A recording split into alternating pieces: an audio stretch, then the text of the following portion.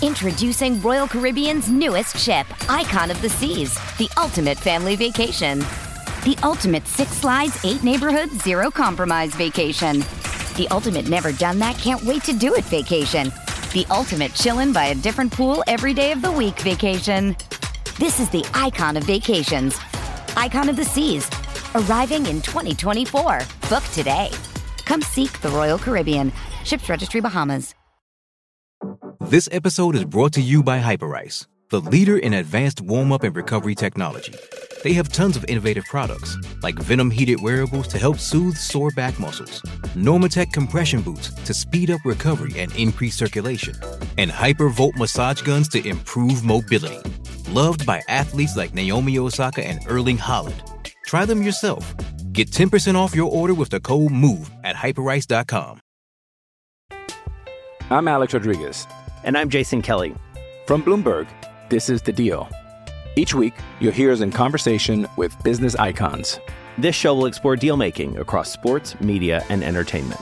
That is a harsh lesson in business. Sports is not as simple as bringing a bunch of big names together. I didn't want to do another stomp you out speech. It opened up so many more doors. The show is called The Deal. Listen to The Deal. Listen to The Deal on Spotify. Survivor 46 is here, and so is On Fire, the only official Survivor podcast, and we have a twist this season.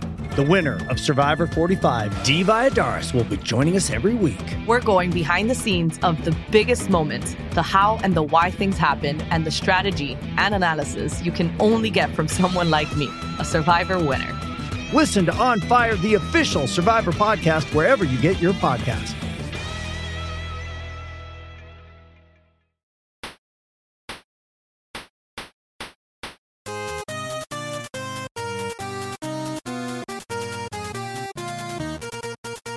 Hey everyone, welcome to the OFT podcast. I'm your host, Joshua Voles, site manager, emperor, supreme warlord, and defender of the faith over at onefootdown.com on the SB Nation Network. And joining me tonight, my Chief Inspector Brendan McAlinden and our senior editor Jude Seymour will join us later. He is on a special assignment with me in just a few. But we are coming on up to the come up. Brendan, how you feeling about it, buddy? I mean, we're almost 30 days out, right? At this point, it is palpable. The atmosphere, there's a little bit of a crisp in the air in the morning. I'm feeling it. Listen, my wife put on Hocus Pocus tonight. Sweats, sweatshirt, Halloween candles.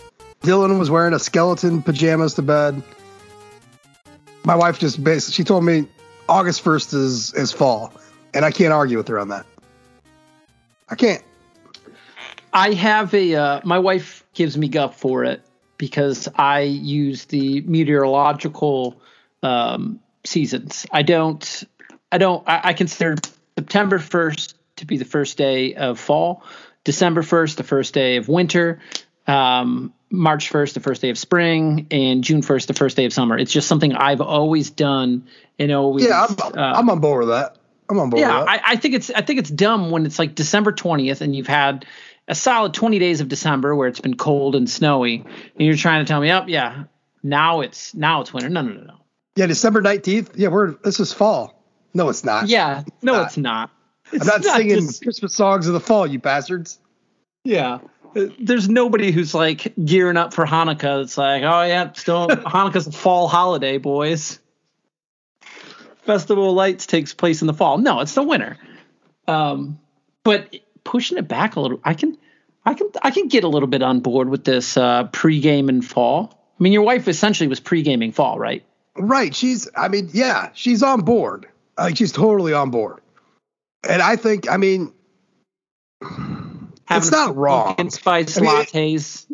If you can get in the Midwest, where in August can be ridiculously humid, like Florida humid. Yeah. Just getting through that day.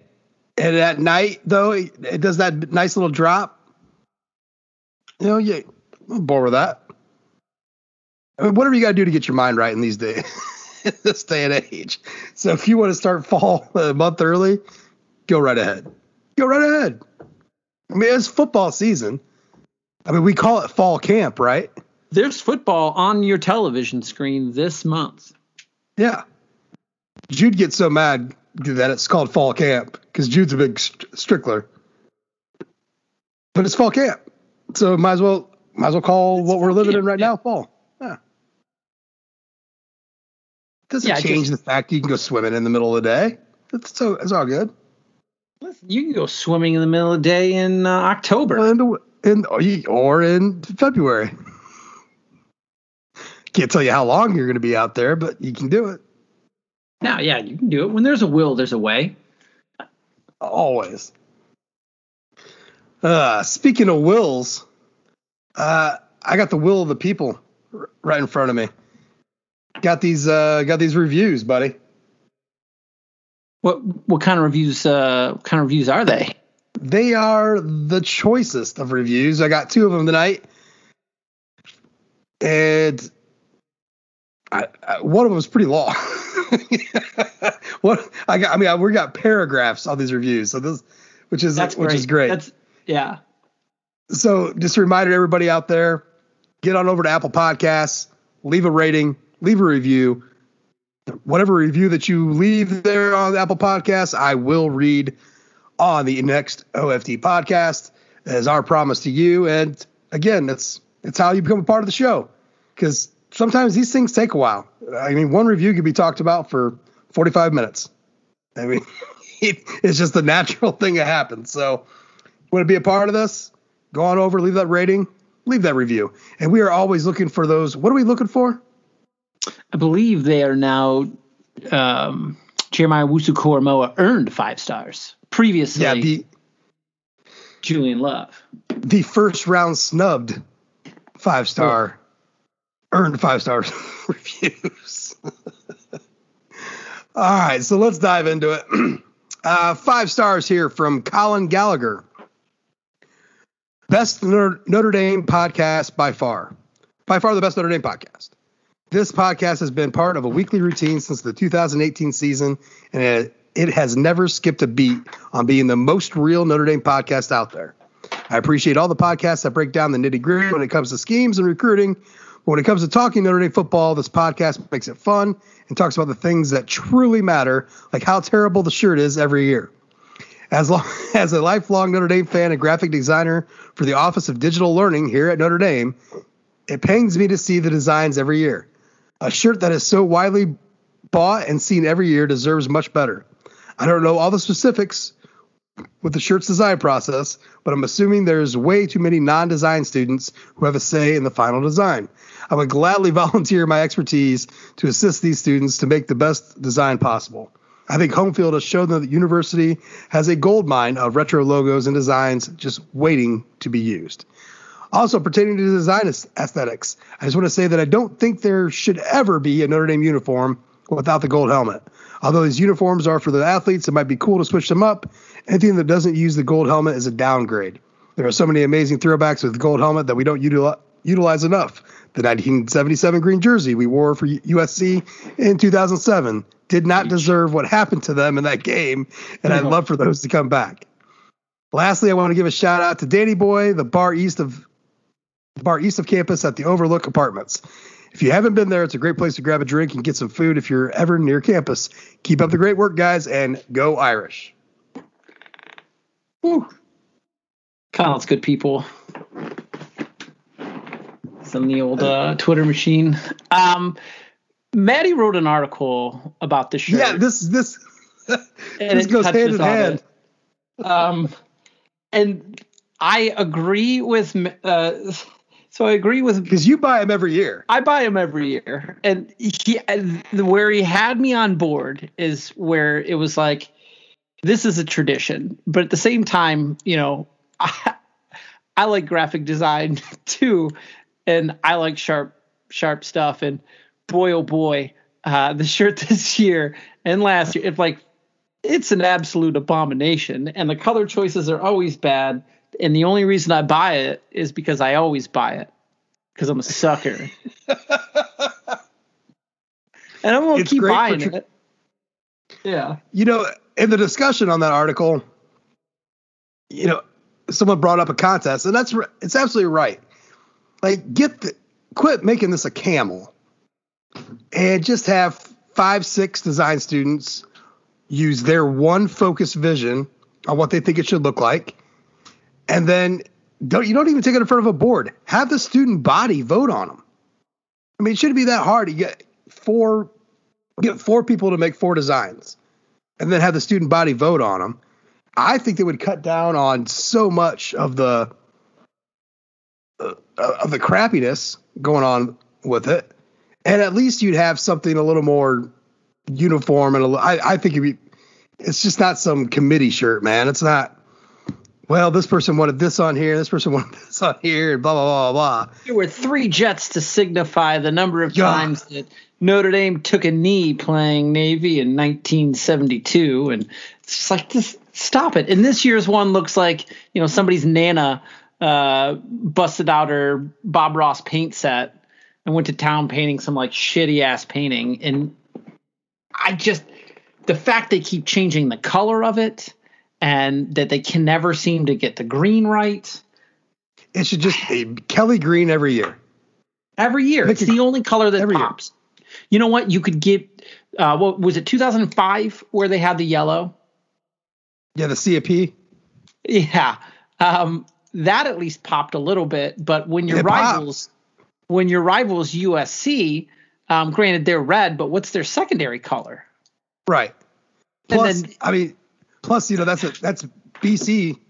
BC does their version, basically their version of the shirt every year, which is, I hate to say it, but it's what Notre Dame should emulate, where they've done the one color, which is that yellow, and it pops. So yeah. Pick your color. A nice your color is Kelly green. Even if it's not Kelly green, get an emerald green. Get it something like bright and poppy if you don't want to do that, because I don't know. They don't even have an official green anymore. I didn't even mind the Madonna blue because that pops.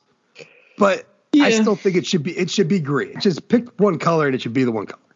If you went with the Madonna blue, that would literally be a Faustian bargain, though. Literally. Literally. Because that was his jam. Yeah, that's funny. That's a review today and what was going on the site. I saw that sitting in the editor and went, oh boy, here we go. But all right, next one here. 5 stars from Chase ND33. JOK 5-star review.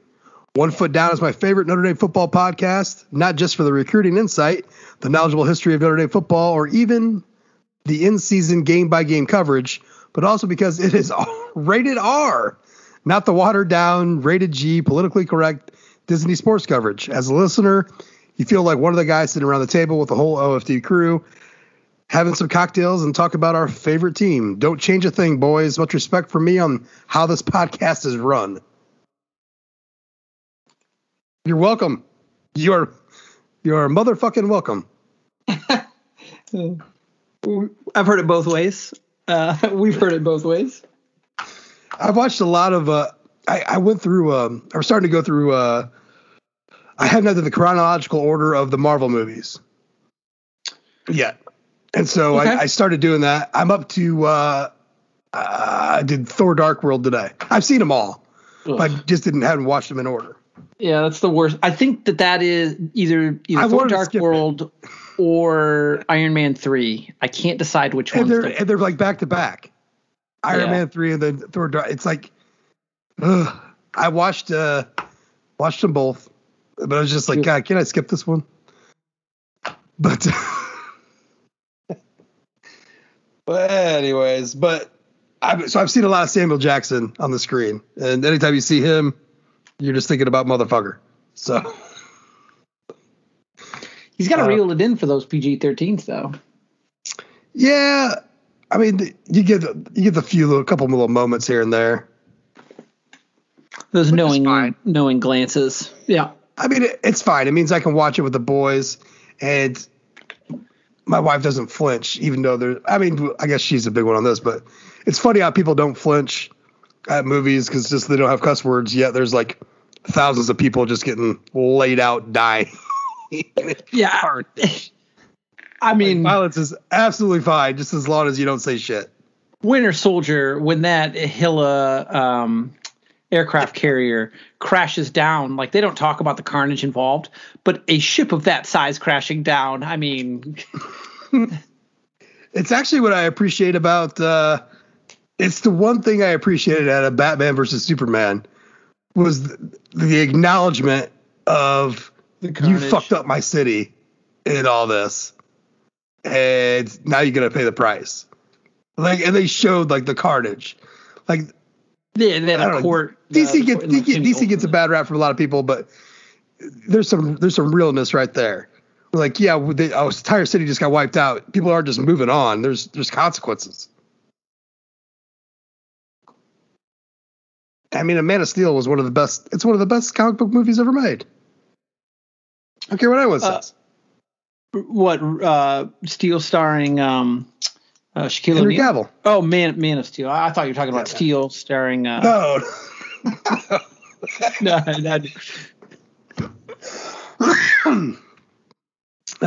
Shit. All right. Well, so let's get to it. I got a special guest here today. Jude joined me today, and we had a little chat with Tom Loy from 24/7 Irish Illustrated over there. When got a little Cruton talk in, so sit back, pop open your favorite bottle of PBR, and enjoy. And we'll be back after that. Hey, it's Kaylee Cuoco for Priceline. Ready to go to your happy place for a happy price? Well, why didn't you say so? Just download the Priceline app right now and save up to 60% on hotels. So whether it's Cousin Kevin's Kazoo Concert in Kansas City, go Kevin, or Becky's Bachelorette Bash in Bermuda, you never have to miss a trip ever again. So download the Priceline app today. Your savings are waiting. Go to your happy place for a happy price. Go to your happy price, Priceline. Hey everyone, joining us is Tom Loy from Irish Illustrated over at 24/7 Sports. Tom, how you doing, buddy? Good, Josh. Appreciate you having me on as always, buddy. How are you doing? Oh man, I am set and ready to roll. I think Jude and I we've talked enough on this off season about all sorts of off season stuff. We're ready to get to camp, but recruiting never sleeps. And you, sir, I don't even know what your schedule is. I know you're on it. It's not a great one. How, do you get the scolding like I do from the wife? No, she knows better. It's been a long time where she gets it. She's pretty good about this. I have a very patient, supportive wife who, I mean, I get the mean mug every once in a while, but overall, it's not too bad. It's not too bad. I mean, so middle of dinner. You guys are out. You're at Paula's over there on Main. You guys are out for dinner. You're enjoying yourself, some nice lobster dinner or whatever. You get a couple texts about some kids talking about, hey, I'm about to announce. She doesn't care. You're good to go. I mean, at this point, she knows. She knows more about Notre Dame recruiting than I know. Like she knows when things are happening. Like she knows what's coming. She knows what's coming up in the next couple of days. I mean, I was on my phone for a short minute during a baptism the other day. Like, it's just part of the gig, man. It's literally 24/7. So hopefully God's not upset with me. I want to let you know that I've tried unsuccessfully to engage her on Twitter and have her spill all the secrets that she's heard third-hand through conversations. She could be keeping a notebook somewhere, and if we ever divorce or something, he's got the juice, man. I don't know why more people don't hit her up. She knows potential good news coming for Notre Dame before the fans usually do. Well, I think I said that on one of our last chats. I was like, Tom's wife probably knows what's going on. You guys can ask her. That's why I try not to make her mad too often. I'm surprised the super sleuths over on your guys' message board hadn't figured that one out. That's one for them. They know their bounds. Yeah, well, hopefully. Not always, but hopefully. Well, hey, man, we got a busy, what could be a very busy week. So not only do we got fall camp, started this weekend, super excited about that, but recruiting's hot. There's a couple of big names out there that seem to be heavy Notre Dame leans, and it's in a position of great need right now for Notre Dame at wide receiver. And we're talking about CJ Williams, and we're talking about Tobias Merriweather. Tom, let's just play. We're pretty sure these guys are going to pull the trigger. They're predicted to pull the trigger for Notre Dame. So tell me why you think they would choose Notre Dame, and also like what this means for this class, because these are some pretty high caliber prospects out west. What does this mean for Notre Dame? In this class and just overall in their effort moving forward. Yeah, so I predicted Tobias Merriweather to Notre Dame back on June 14th, I think it was, right after the official visit weekend. And everything I had been told was that the Fighting Irish were the team to beat. And at one point, that was definitely not the case. But big kudos to Del Alexander and Tommy Rees. I know that they get a bad rep on the message boards, but I can't tell you enough how good of a job these guys have done this cycle. And I fully expect when he announces the 6'4", 185-pounder to pick Notre Dame over Stanford, USC, Tennessee, Oregon, a couple others. And I just don't see him picking another school. I mean, he took the 2 official visits to Notre Dame and Stanford. He's a perfect fit at Notre Dame. He's a great fit at Stanford as well. But this is an NFL talent. He's lean. I'm not 100% sold that he's 185 pounds. He's probably really close to that, but he's got some weight to pack on. I do see the similarities to like Equanimeous St. Brown coming out of high school, but I think Merriweather. Not a bad thing. Yeah, no, not at all. Not at all. I think he is 100% an NFL caliber player. I think he's going to be a guy that has a great college career. I mean, his route running is smooth and polished, like a guy that's half his size. And he's got great length. He's got, he can go up and attack the ball. He plays fearless. This is in my opinion going to be a massive win for Notre Dame. He's an All-American Bowl kid and a Polynesian Bowl kid. I think Notre Dame fans should be absolutely thrilled with this potential pickup as long as it goes the way I see it. He's the real deal, man. Merriweather and that's the other thing. Like, I cannot wait. He's so far away from home. We're not going to be able to see him with camps and things like that. Been on the fence over the last year. So I am beyond excited to go see this kid at the All-American Bowl, because I think he's a guy that the more eyes are on him, he's just going to continue to skyrocket up the rankings. Now, is California's season, is that all a full go this going on? Like, unless I'm missing something, I think all high school. But he's up in Washington, though. I'm sorry. But West Coast. I mean, I got where you were going with, but yeah, I think he's going to be fine to go ahead. I want these kids to have a full season. I mean, there's so many like 4-game, 6-game seasons. I want to see what this can do over 12 games and just watch him absolutely dominate, but then get to the All-American Bowl and the Polynesian Bowl and go against guys that he's going to compete against at the highest level in college. And I think he's going to absolutely dominate. And then CJ Williams, not as tall, but a little high. I think might be a little higher ranked on 24/7. Just talk about him for a minute and why he's going to bring Damani Jackson with him at the very end. Man, I just want to say, like, Damani Jackson is built like a brick house, and his ability to run at such a high level was mind blowing to me. He's a special cat, and yeah, no doubt, man. If Notre Dame were able to get involved there a while back, that would have been huge, but not the case. But I think with CJ, I think I'm a little higher on him than most for some reason. I know he's got a lofty ranking, but I've seen some other people, like on the Notre Dame beat, for example, when we're kind of just chatting about like the class and guys. I just feel like I'm a little higher on CJ than some people are. He's so smooth. I don't think he's got anything about him that's going to really blow you away. I don't really see the Amon-Ra St. Brown comparisons that some people want to talk about. So I don't have him as a 5-star caliber kid, but I definitely think he's a top 150 kid. I think he's a guy that can play earlier than most. At his age, I think he's that polished and that smooth. I don't know exactly what kind of upside or freakish potential he's got at the next level. but he's a guy that's got like that high floor that he's just going to be a really good player at the next level. So you love to see the offer list.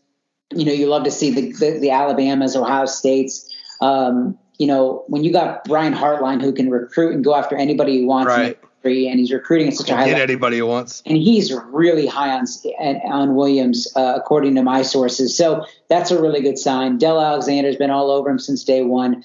I mean, you're not going to find a better fit for Notre Dame this cycle than with CJ Williams. So as long as things go as planned, I expect Notre Dame to land Tobias on Wednesday and then CJ on Sunday. That's so that makes Tom, a class.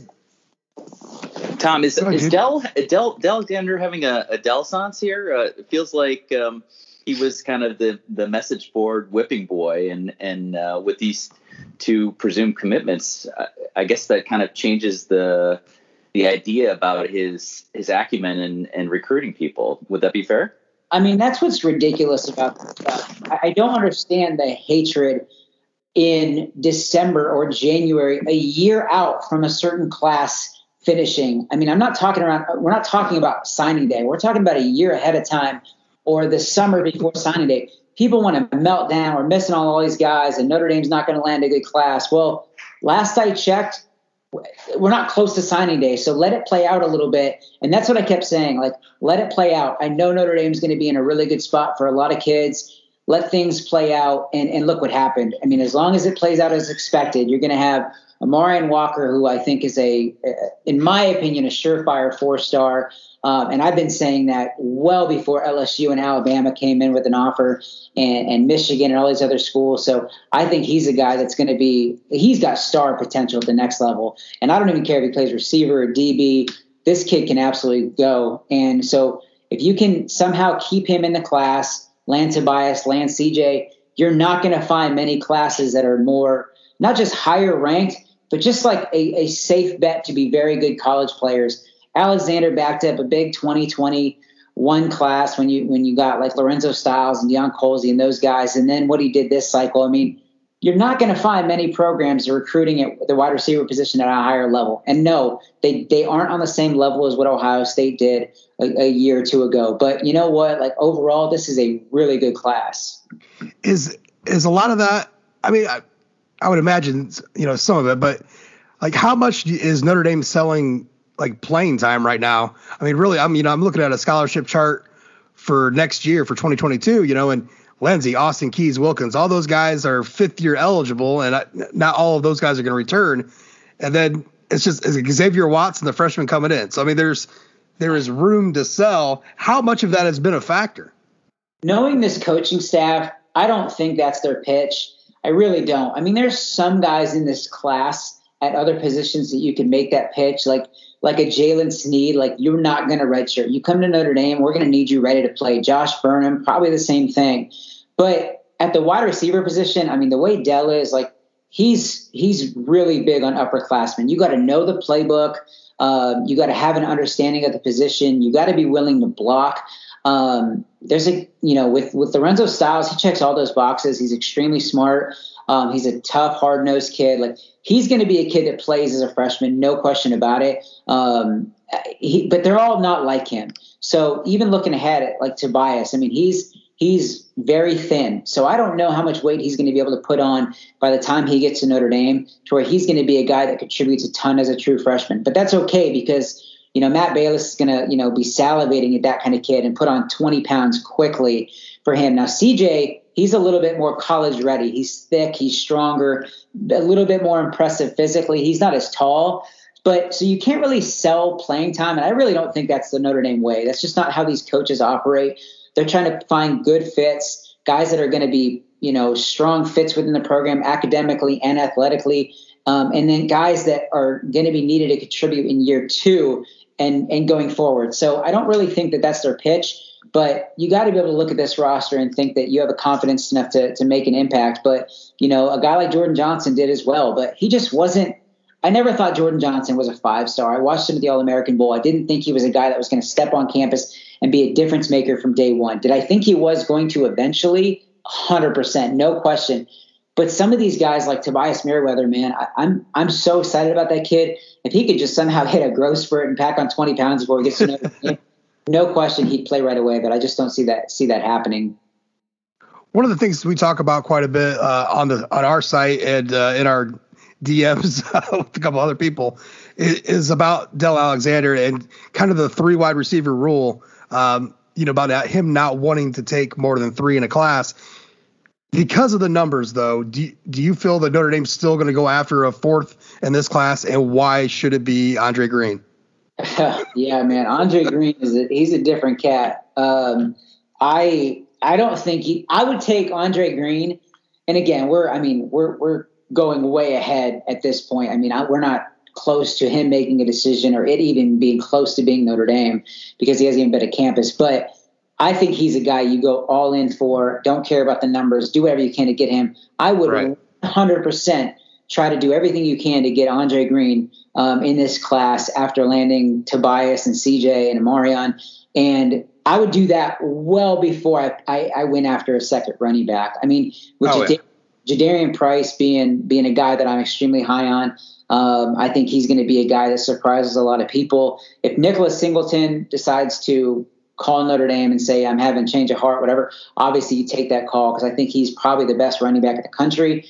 But there's just not a need, in my opinion, at running back like there is at difference makers at the wide receiver position, and Andre Green is exactly that. So I like some of the other options. I really like Major Everhart as a speed guy. I mean, that dude can run. I mean, I don't know if you've been able to look at his tape or any kind of like highlights, off-season track stuff. That dude can run. I'm not as high on Xavier Bradshaw as some other people that may be on this beat, but I probably wouldn't go on him. I think you save that save that spot for a guy that maybe emerges during his senior year, which is my other take. Like, relax. Like, Andre Green is a surefire kid. You go after, you see whatever, you do all you can to get him. But like, there's going to be some kids that are not in the top 247 right now that haven't even emerged on the radar that are going to blow up during their senior season. And it's a little tough for Notre Dame because they have to have their academics in order. But like, just everybody needs to just calm down a little bit and just let it play out. They want to fill the class like by the end of August, and that's great and all. But like, there's some guys that are going to emerge, and you're going to be like, dang, I wish we had a spot for him. So just let it play out. Do you feel like over the last couple of years, especially with the early signing period and because spring has now become, spring ain't what it used to be. That spring's now like ridiculously important.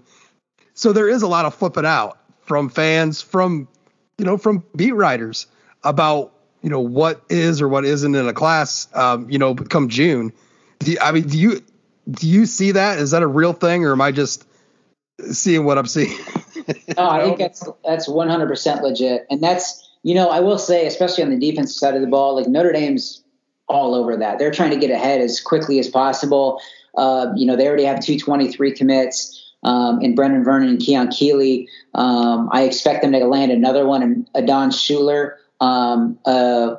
In my opinion, a four-star safety out of New Jersey. I know that he's going to be ranked here pretty soon, so keep an eye out for that. In my opinion, like I said, he's a 4-star caliber kid. He announces on August 15th. So right there, if they can land him over Penn State and Maryland, as I expect them to, that's 3 commits early for 2023, and they're just going to keep things rolling. So when do we party for Sonny Styles? Yeah, you might want to. You're gonna have to take your time on that one, but they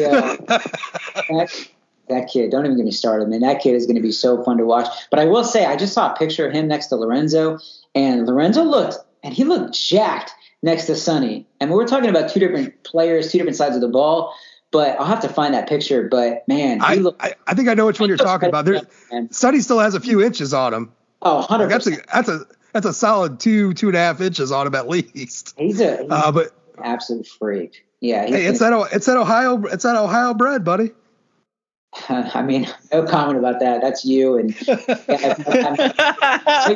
you Ohioans over there. But yeah, man, he's eating good. Yeah. So speaking of eating good and being jacked, which of all the Notre Dame coming in, here in August, even including the early enrollees. Just kind of give me some of your thoughts about these guys. The beat guys are the beat guys, and they're great, but there's some recruiting guys that I really want to know their thoughts about the freshmen stepping in. Now it's camp season. Now we're past all the signing and all that stuff, ready for them to go. Which one of these freshmen are really going to stand out, and why is it exactly Audric Estime? Josh has a huge crush on him. Obviously. So does Kyle Hamilton. I heard it on the Inside the Ground podcast. That dude is built. That dude is something else. I'm excited to see what he does. He's just a guy that I would have loved to see in person, but just didn't get the opportunity to. But so I'm not super excited about him. There are a couple guys. Blake Fisher's an obvious one. Known him for years now. He's done such a good job of just, focusing on his body and becoming stronger and leaning out and just doing all the right things that a lot of people had question marks about. There's I'm not 100% there yet, but there's going to be a lot of people that could eat a lot of crow for not making him a 5-star, including guys on our own network. I think that there's guys that just, they didn't know what to think. We didn't know what direction he was going to take. And he has just been an absolute force since getting on campus and doing all the right things. So Blake Fisher's obviously one. Lorenzo Styles Jr. He's a playmaker, man. He runs so well. He's strong. He's physical. He's going to be a guy that the Notre Dame staff has never shied away from the fact that he's going to play day one. He's going to be a contributor. Everybody in South Bend is super excited about him. Philip Riley was a guy that I was told about to keep an eye on. Had a really good spring in terms of just getting acclimated to everything about Notre Dame. And when I asked for 3 guys that are potential guys that are just going to play, I basically asked for like the Clarence Lewis on the defensive side of the ball, and Philip Riley was the guy that I was mentioned. Now this was a little while ago, so I haven't really asked too much about him as of late. But he's a guy that clearly Notre Dame's fired up about. My guy coming out of high school was Kari G. I just saw like a poor man's Kyle Hamilton in that kid. I'm super excited about his potential. I don't know how much he's going to play this year, but he's a guy that I think if he's everything that I think he is, everything I've been told about, I think he's going to be a star on the back end of the defense at some point in the next couple years. And then I think the last one that I'm excited about, but again, it just kills me we couldn't get a verified 40 time on him, because I think finishing so low in the rankings, he would have skyrocketed, was Ryan Barnes. That kid looks like $1 million. He's so smooth. He's long. I did hear he ran like as a sophomore at like 4.9, 4.8, 4.9 at a Maryland camp. I think he was a sophomore. If I could have just found out for sure, watched him run, and he's a 4.5 kid that he says he is, and his coach says he is, that kid's going to be so good in the next couple of years. So again, I don't know how much he's going to play this year, but that kid, he's going to be a guy that, like, no question he gets drafted, and it wouldn't surprise me if he was eventually drafted in like the first 3 rounds. Tom, a question about that. Is there, once they get on campus, and I know that they run 40s in camp, do you have people who on the inside who will kind of give that information to you and say, X ran this fast? Because I remember a couple years ago, it was like guys like Troy Pride and Braden Lenzy, like publishing their own times sort of on Instagram or whatever. But like, I'm just imagining that you could probably get a time that you would feel comfortable with from a source on campus. Is that something that would happen around summer camp for you? Yeah, some guys talk a little bit more than others, especially about that stuff. There's guys that just won't get into that. If you run fast, you're talking. If you're out there run a 4.4, nobody's not going to know in the Mishawaka area. No question about that. I just, like, at this point though, I don't really dig into it too much because it doesn't do anything. Like to go back and like tell Wiltfong or my guy Gabe or a couple other guys, like, oh, by the way, like we probably missed the boat because Ryan Barnes ran a 4.49 or a 4.51. Like, it doesn't do anything. Like, their rankings are in the books, but I mean, over time, I used to inform you on 3 guys to watch for the freshman year kind of article. You know what I mean? So that's what I was curious about, because the talk I've heard is that Lorenzo Styles could be used in the return game, and I think that has to do with his speed and his elusiveness that he showed in high school and whatever they've seen from him so far. So, and he's tough as nails. If Barnes can run like a speedster, then maybe there's a role for him too. 100%. Yeah, no question about that. I mean, Styles, again, I mean, he's a guy that ran that I think it was a 4.43 at the Notre Dame camp, and then he went and backed it up every time you saw him run. I mean, he's a guy that, like, if that dude's not on the field, something's wrong. He's a different animal than even Jordan Johnson, in my opinion.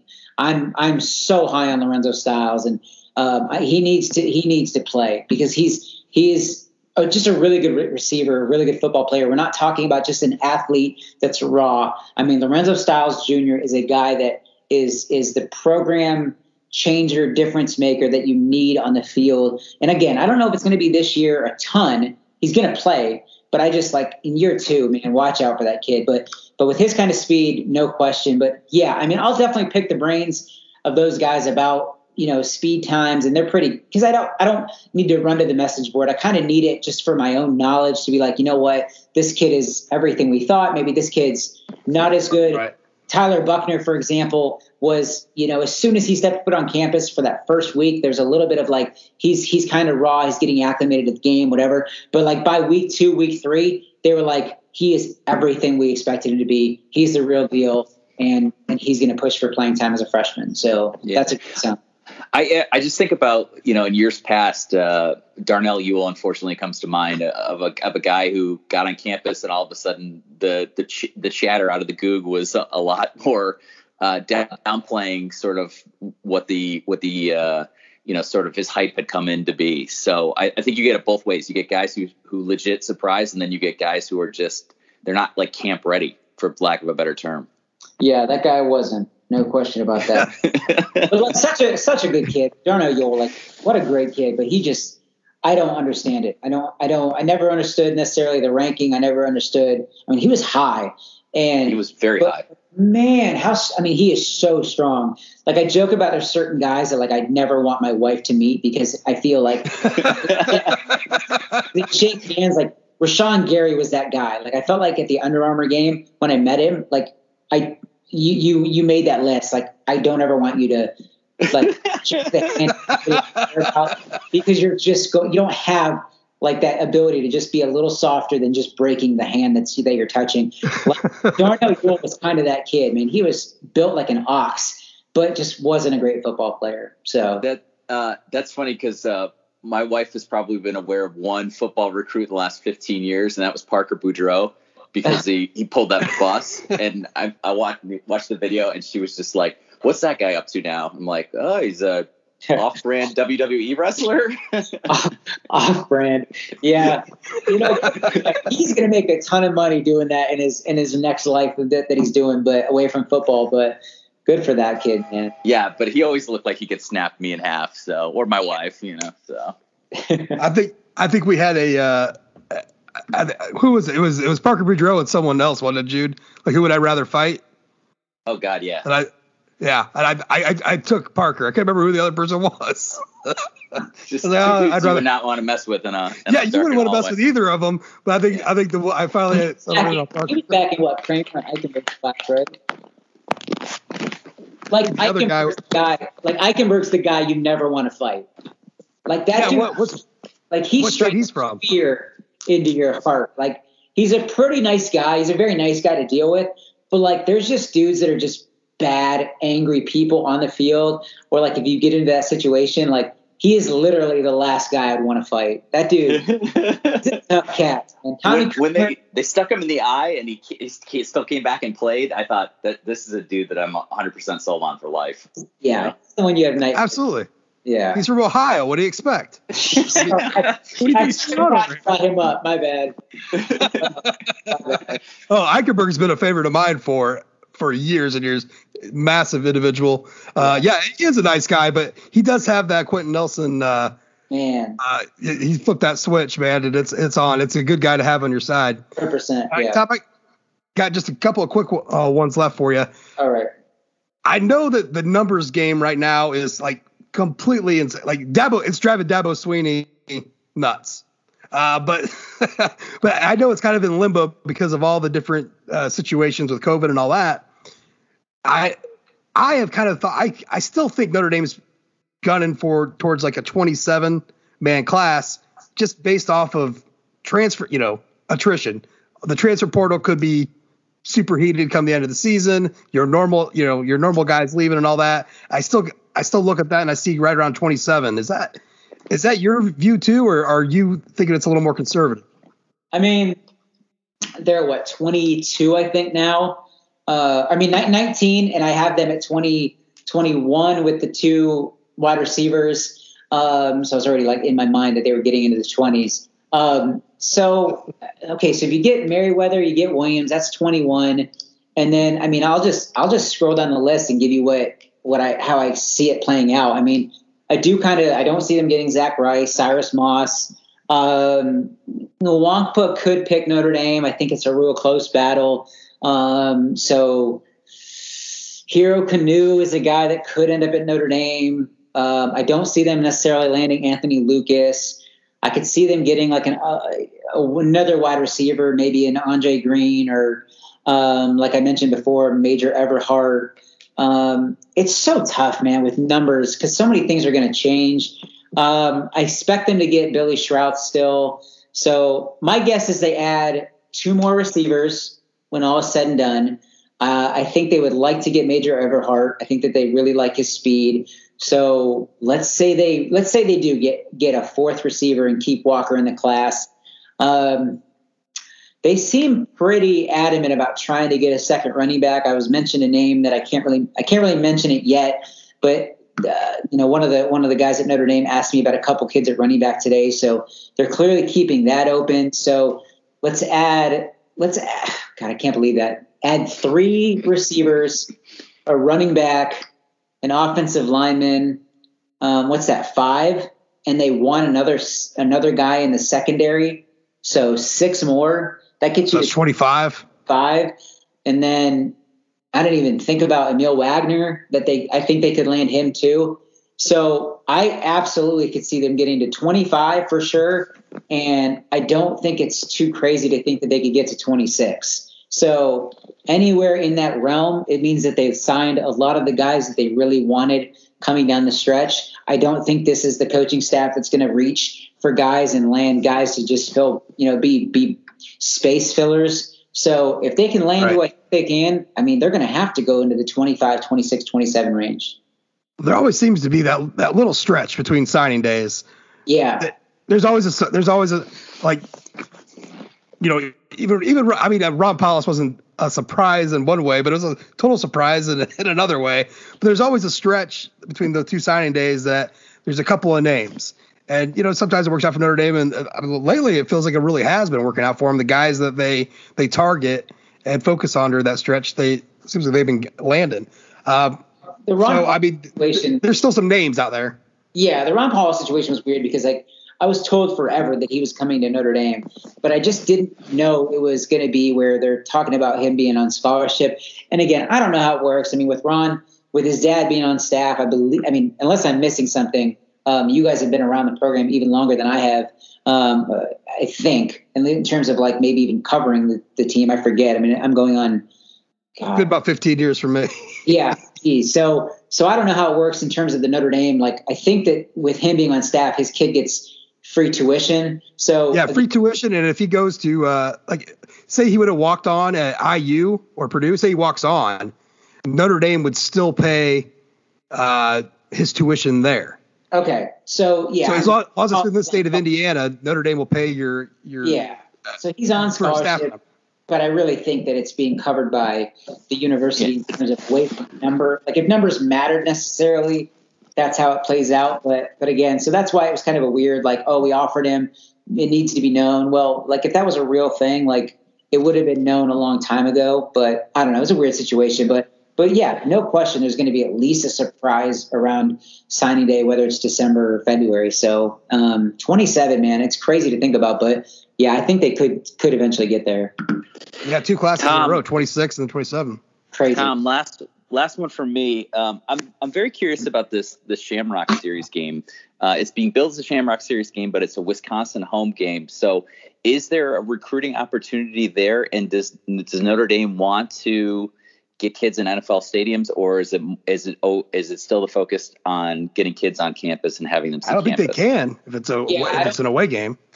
Yeah, I'm not sure how that's going to work this year, but honestly, like that's never been a big thing for Notre Dame. Like when they were in, like if they went to San Antonio or something like that, if they were away from this, like far away where there's like a hotbed, I think that I could see them being like, if it's a home game, they will get some tickets. I think that they could host some recruits in terms of like, and I don't even mean host.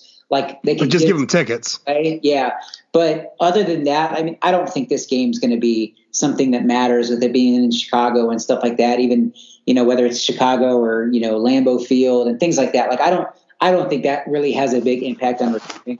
I think kids don't care about the idea that Notre Dame plays in X number of NFL stadiums a year. Like, because Notre Dame plays that up a lot, but that doesn't really mean much to the average high school kid.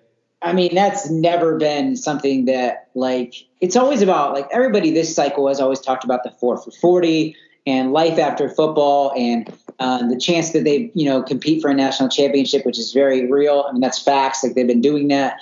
Facts. Yeah.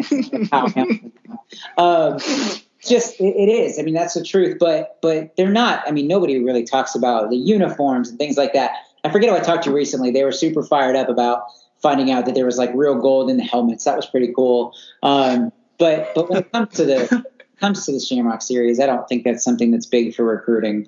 Thanks for clearing that up, Tom. You just proved. I was going to say, Josh is very happy because we had a disagreement about this quite a while ago. I just thought, it's not a big deal. All these out of the 85 guys in high school, probably 75 of them are never going to play in an NFL stadium unless they do it in college. But they don't think that. These top level, these 4 or 5 star kids and a lot of 3 stars don't believe that they're not going to make it to the NFL. They have total faith and confidence. And if they don't, you don't want them on your team. So a lot of these kids aren't thinking, this is my only chance to play at Lambeau. They're thinking they're going to be there, in a few years, playing for the Chiefs or something like that. They don't have that mindset. Yeah. Yeah. In their eyes, Notre Dame signed, 26 first-round picks last year.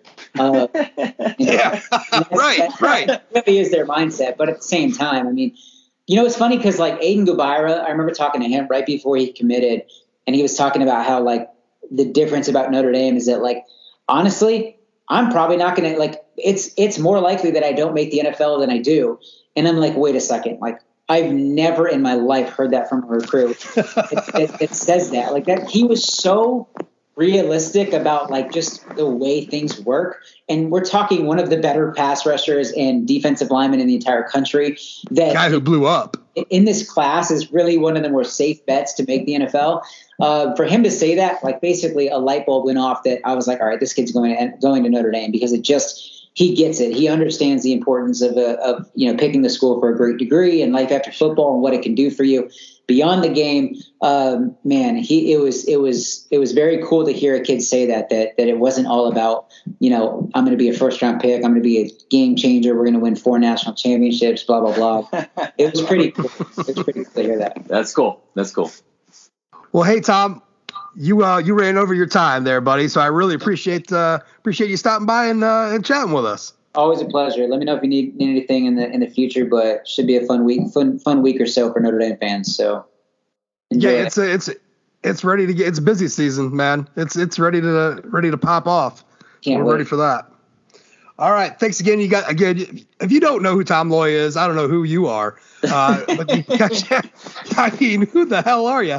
You can catch him over at Irish Illustrated on 24/7 Sports at Tom Loy. Is it at Tom Loy 24/7 on Twitter, right? Yep, that's it. Yes, sir. Cool. Hey, he's got all the goods, man. He knows it all. He knows it months ahead of time. So you could bother him. Apparently, he said you could. His wife has all the goods too. She's got the notebook. She knows what's going on. So, but maybe leave her alone. I'm just but leave her alone. Don't freaking bother Tom's wife. Don't be that guy. Don't be that guy. You guys are gonna go down to like the landing, Tom, and someone's gonna walk up to you and be like, or walk up to your wife and be like, "Hey, so Andre Green, let's talk about him for a minute." And you better buy me you better buy me some dinner, some drinks. We're gonna be hanging out if you're gonna be hanging out my wife. So you're gonna do that in public. So, it's a good time. Always. Thanks, Tom. You got it. Thanks, guys. All right, Tom. Take care, buddy. Thanks. See you guys. I'm Alex Rodriguez. And I'm Jason Kelly. From Bloomberg, this is The Deal. Each week, you'll hear us in conversation with business icons. This show will explore deal-making across sports, media, and entertainment. That is a harsh lesson in business. Sports is not as simple as bringing a bunch of big names together. I didn't want to do another stomp you out speech. It opened up so many more doors. The show is called The Deal. Listen to The Deal. Listen to The Deal on Spotify. Ooh, we are back. And again, big thanks to Tom Loy for coming on, proving me right, proving Jude wrong. I knew I was waiting to get set up there from Jude on that question, and it proves recruits don't care. They don't care about these NFL stadiums. They all think that they're going to play there eventually. So that was great. Yeah, and if you think about NFL stadiums, there might only be 2 or 3 of note in the whole country, because a lot of them are new and they don't have a lot of character. History. Yeah, well, I mean, even if they don't have history, some of them can have character, and they don't have that. Lambeau might be the only one that I can think of that really has any. Certainly not Soldier Field. That crap. No, Soldier Field's a dump. It's got history, but there's no character there. Yeah, there's no character. There's no there's nothing that defines them. They're all very corporate and sterile. I think sterile is the right word for an NFL stadium. Right. That's why I can't stand college games being played there. Because not only are you getting a sterile stadium, you're getting a very sterile environment. Yeah. It's just it's different. And I know the biggest voices of all that stuff are like, I went to this Shamrock series and blah blah blah, and it was great. That's great. It's because Notre Dame won and you went and you had a good time. It's awesome. Doesn't mean it's good. That does it not mean it's good. It just is what it is. This year when Notre Dame plays Wisconsin at Soldier Field, you don't think that'd be better for that to be at Camp Randall? Yeah, absolutely. The only argument I could see is that and this is why I hate the fact that it's played in the Midwest, and it's why I hated the fact they played the game in Indianapolis. If you're gonna do these things, put it somewhere weird or somewhere where alums and transplants can have an opportunity to get to a Notre Dame game. Because if you're a Notre Dame fan in Texas, you probably love, when they got down there. I mean, everybody loved the uniforms, right? But when they got that's a big thing that comes up, that people across the country, Notre Dame fans, appreciate, being able to see the game. Now, that's the only always counter answer. Like, go to a fucking away game. Then they're playing all over the country. You can go to an away game, but I understand the sentiment. But yeah, playing it in Indianapolis and Chicago, that's just silliness. It's dumb. It's a waste. It's a waste of resources, and it's a waste of a home game. And it's a waste of karma, of just flat out coolness for college football. Knute Rockne is rolling in his fucking grave. He didn't. I mean, the sweat and blood and tears for that man to get his house built, and you're deciding to go to Chicago and play a game. Do people not understand that? Yeah, Notre Dame played all over the country because they fucking had to. He was trying to build a big ass house in South Bend. They got it built, so they didn't have to go do that anymore. So stop doing that. Yeah, I used to eat ramen like 3 times a day in college. And it's not because I love to eat ramen 3 times a day. It's because I had to eat ramen 3 times a day. To get out of college, to get a job, right. To pay for better food. And now I don't eat ramen 3 times a day. So, I mean, you got to do the things that you got to do, but just because you had to do them, it doesn't mean. You own any ramen in your house right now? Yeah, I have the fancy ramens. I make my own ramen. I make my own fancy ramen now. Oh, see, no, I still got the cheap college packs. They're always they're on standby. It's not a very. I mean, I'll have them every once in a while, but I like to have them on standby just in case. Feeling nostalgic. I had a few cups. I imagine they're expired and gross now. At the office, and maybe if I was slow on time, I'd have just a cup of ramen, the Maruchan cup. So you just drop the boiling hot water, 7 for 3 minutes. Right. Yeah, well known. But yeah, just because Knute Rockne did it doesn't mean that he wanted to do it. So yeah, you're right about the NFL stadiums. I'm sorry, Jude. It just. Nobody cares about them except for I don't know. Do you think Jack gets the glad hand at these NFL stadiums? Is that part of the angle? I don't know. It's something to sell.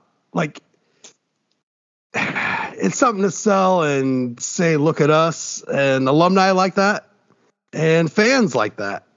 And so I mean, but the actual like positive things that you're getting back from it don't exist. I would say don't exist. They're just not like, it's not as palpable. It's not right there in front of you like you would think. It doesn't produce recruiting results. And for the people that say that it does and blah, blah, blah, then show me the facts. Show me which commits came to Notre Dame because of these things. Show me which top 5 classes we got out of this. Show me which national championships. I mean, we've been doing these things for a long time. And so I'm not seeing that if we weren't, I can't see the difference. There would be no difference to what Notre Dame has been doing recruiting-wise. Do you think part of the problem, too, with these Shamrock Series games is that typically they're a shit opponent? And even something like a Syracuse 2018, that Syracuse team was a paper tiger. I think it's a catch-22, right? Like, for most of our Shamrock Series games, they've been a shit opponent. But what's a Shamrock Series game? It's a time for Notre Dame to showcase how fucking cool we are, and that we can go into this city and take over a city and have our band do this and do that. No, they're Times Square. It's a show, and so you're not really looking for the challenge for these things. You're almost avoiding it then. Yeah, I mean it really is like that. I mean, Arizona State was a little different back in the day. And obviously now, Wisconsin, and that just it just doesn't make any sense. But I remember Jack saying that they were going to shift away from the Shamrock Series being like location based and more opponent based, and that's like then you don't do it. If you're going to start shifting to like we're going to base it off which opponents you can play, then stop doing it. Do a home and home. Well, you're going to get better press. Like Alabama's done this. That way. Alabama's done this where they would schedule that opener either in Jerry's World or in Atlanta, right? I don't know what they call the Jerry's World one, but it's the Chick-fil-A kickoff in Atlanta. This year, I think they're playing Miami, and they played Michigan one year and curb stomped them. They played USC one year and curb stomped them. It's just been something that Alabama's done, but even Alabama's moving away from that. It certainly changes the dynamic a little bit because Texas is in the SEC now, but they have Texas in 2022 and 2023 in home and homes. They're doing the same. They have Wisconsin scheduled for home and homes, West Virginia, some home and homes, Florida State. They have home and homes. They have an Ohio State home and home. Obviously Notre Dame. Alabama's moved away from this one-off model that they were operating on, and they've gone to home and homes because I just guess you and the Alabama athletic director are just on the same wavelength. Well, that's Alabama kind of had to, because when you got when you're winning national championships, not one, but plural, and you can't get your fans to come to a home game, you got problems. And if you're sending off a game that should be played in Tuscaloosa, you're sending it over to Dallas or to Atlanta, that's a problem. And they found that out. Season ticket holders demanded that. Yeah. Yeah, I mean, Mercer and Southern Miss wasn't getting it done. So this year, let's talk about 2021 for a second. Yeah. So we're coming off of COVID, coming off of a whole year without full stadiums and all that. This season, you're going to find people just like we are this summer in state parks and all that. It is busting at the seams.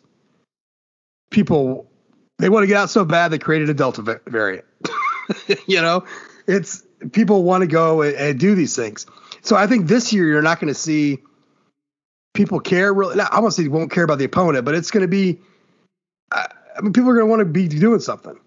But once that fades, get past the season and you look forward again, it's going to be like it was in 2019 when Notre Dame's, solid streak broke.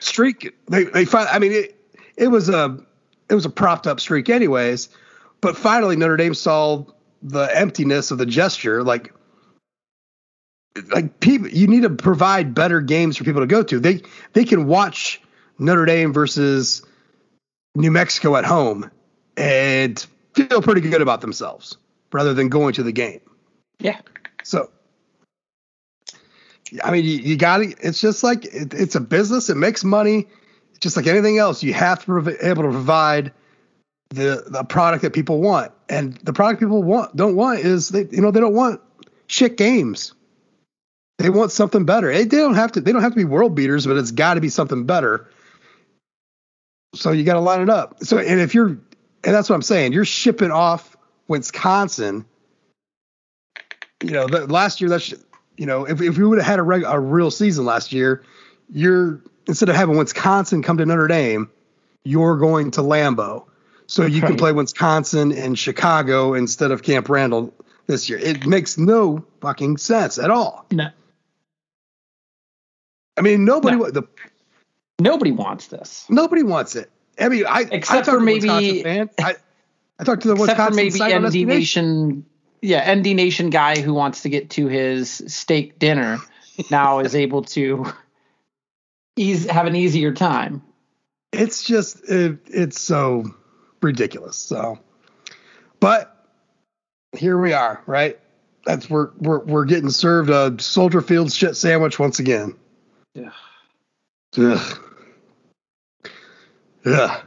I mean, it's so unenticing. It's like I'm so excited to get Wisconsin on the schedule, but you do this. It's like, what? I am glad that it's this and not Wrigley, because after having played 2 games in baseball stadiums, right? There was the Fenway game where there was maybe. Were you worried they're going to break out pinstripes again? Maybe a little bit. Maybe 5 yards in the end of the end zone of space when they were at Fenway, and then Yankee Stadium as well. But do you remember when I think Northwestern played Illinois? Was it at Wrigley? Yeah, they had to go half field. And they had to go half field. It was, and they did score a touchdown on that side on like a pick six, I think, or it was either a pick six or a kick return. I think it was a pick six. I mean, talk about throwback. That's like taking the game back to 1918. They don't. At least it's in a football stadium, and I hope that they're over this infatuation with putting them in baseball fields, because that was dumb. I've been up and down the schedules over the next few years, and I'm just like, if they try to do this again, I don't think the Shamrock Series is going away, unfortunately. But I'm looking at it, I'm like, where do you plan on doing this? Like, seriously, like where do you plan on doing here? But I think like this game this year, I kind of have a little bit of a theory. We had the argument over the summer about if this is a Shamrock Series game or not, right? Because this is a Wisconsin home game and all that. But Notre Dame's calling it a Shamrock Series game. So I think they can just say whatever's a Shamrock Series game now, right? So when they talk Wake Forest and playing at Charlotte instead of at Wake Forest, they can just call it a Shamrock Series game. They just bogart the series. But what I honestly think Wake that's Forest what's going to happen. To call it the Mayo Bowl, the Duke's Mayo Bowl. What happens there? Do we call it It's the Shamrock Series and the Duke's Mayo Bowl Classic. The grossest Shamrock Shake. You mix mayonnaise with the Shamrock Shake sauce. There's your pot art, Brendan. It's a Shamrock Shake made out of Duke's Mayo. Man, that's Duke's Mayo. Oh my God! Next year, if you look at the schedule, it will be Cuse, and it's whether or not we're going to call the Syracuse game played at the Meadowlands. They will. They will. What? It's not the Meadowlands. Is this? No, it's no, it's not the Meadowlands. It's MetLife. Yeah, whether or not they play the game at MetLife. I think they will. Now they have their opening. They can make any away game on a neutral site a Shamrock Series game just by saying it. You know what, Josh? This is the best of both. But that's a good thing, though. That's not a bad. This is great. This is great because then you don't lose anything. And it's going to be these ACC schools with shit, like you said, Wake Forest. That makes sense. You put it in Charlotte. Cuse, put it at MetLife. You can just go up and down the schedule for ACC opponents. Why wouldn't they go to Pitt? And they can play in an NFL stadium when they play Pitt, right? Instead of their on-campus college stadium for. If they call that game a Shamrock Series game, they got some balls. They got some balls. The slander is real. They got some balls. They should do it to Miami too. Get a fucking stadium. You're a division FBS program. What are you doing? But yeah, it gives them an opening. Yeah, I mean, I don't know. I liked it when Notre Dame played Wake Forest at Wake Forest. I was loving it because that's fine. It's a college stadium. Who gives a shit if it's only 35? The people that are bitch about it are most of the people are the ones that were going to go to the game anyway. So who fucking cares? Yeah, it's a quaint little spot. Let him go there on his motorcycle. But that also helps strengthen my argument for play at Annapolis, play at West Point. Yeah, that needs to happen. You want to play at some cool places? Seriously, listen, if you want to prop this fucking Navy series up like it is, on God level, then go to their house. Step it up a notch. Because Navy be fucking fired up for it. They wouldn't do it every year because they like the whole, they like the neutral site thing they get to do with Notre Dame. It makes them a lot of fun. But I guarantee you that you say, hey, maybe you guys should do one of these at your house. They'd fucking jump on it. First one they could get in the books, they'd jump on it. Because they want that. Yeah, I think so. There's also a part for Navy where it does the ticket sales they get for those NFL stadiums help out. Yes. Yeah. But I think that there's also maybe some allure for it if it was just like a one-off. Maybe if there's some sort of stupid anniversary that they can pull out of the books. Right. Because I imagine this would be a time where you could say, "Hey Jude, what's a Navy anniversary?" And he could probably where's that spreadsheet at, Jude, you bastard? Well, he could reach an old magazine too, and as a Notre Dame historian, he'd be able to hit us with that. Like, it is the 75th anniversary of, I don't know, Navy throwing their first forward pass against Notre Dame. I went one game at West Point, and then I'm going to take an entire week off and just spend my entire week up there. Just like make it like October 23rd, like prime foliage season, up on the Hudson at West Point. Ugh. Just once, man. Just once. That's something that's cool, not fucking Soldier Field. No, there's nothing cool about Soldier Field. No, there's nothing cool. You know what's cool? Every time Green Bay beats them, baby. Every single time. Oh, shit. Well, yeah, you know what? I didn't ask Jude about that. Like, historian Jude. There's the Notre Dame librarian job is up. The Notre Dame historian job is posted. He can Judo take the Notre Dame historian job. I saw they had the chief memer of Notre Dame's departments up too. I'll snatch that one up. That was a pretty solid tweet too. You have to do a lot better than this. That was pretty solid. At first I was like, what the hell are they doing? I'm like, oh, I get it. Tricky kids. Speaking of tricky kids, got 85 plus. Ready to start putting it on the line this weekend. It's fall camp, baby. It's fall camp. We're getting there. So with fall camp, what's that? It hit me when I knew it was right around the corner and I saw the articles coming up, but listening to the Inside the Garage podcast, Kyle Hamilton, Cam Hart, Facts. They were talking about it being a week away, and I was like, "Oh shit, that's right." Facts. So, facts. Man, you gotta get. I gotta tell you that I went into listening to their podcast with more than a healthy dose of skepticism, and 2 episodes. It's a solid listen. If you're listening for the right things, it's a solid ass listen. If you know what you're listening, which is a handful of college age kids talking about being in college and playing football. And if you're expecting a Priester and O'Malley, you're not getting that. You're not getting. It's good, man. It's phenomenal. There's nuggets in there to take. There's some solid nuggets. The fact that they would rather be in the Big Ten than in the ACC. That's a juicy nug. Well, even when they're talking Hamilton about was getting offered a shit ton of cash to go out one night by somebody, that's a nice juicy nug. Even some little things where just they're excited. Like I was a little bit apprehensive from the Tommy Rees podcast appearances that I heard about Kevin Austin, but when I'm hearing them talking about specifically Kyle talking about Kevin Austin and the work that he's put in this summer and of all the players on the roster, the bet, there's a part of me that there was a little tingle that went up my spine thinking about, like, is this really going to happen? Yeah. To hear Kyle Hamilton wax poetically about Audric Estime's body. He sure did that. I was lit. Beside yourself. Yeah. Oh, beside myself. I was lit. Facts.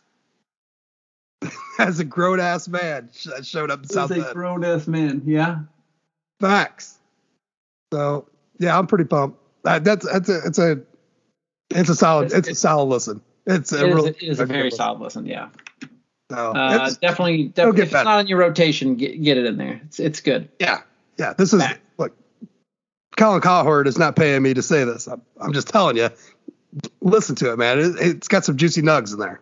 We'll see how long they're allowed to keep up the juicy nugs, because sometimes it's a little bit too juicy. Where like some of the things are like, man, the coaching staff can't be excited about this.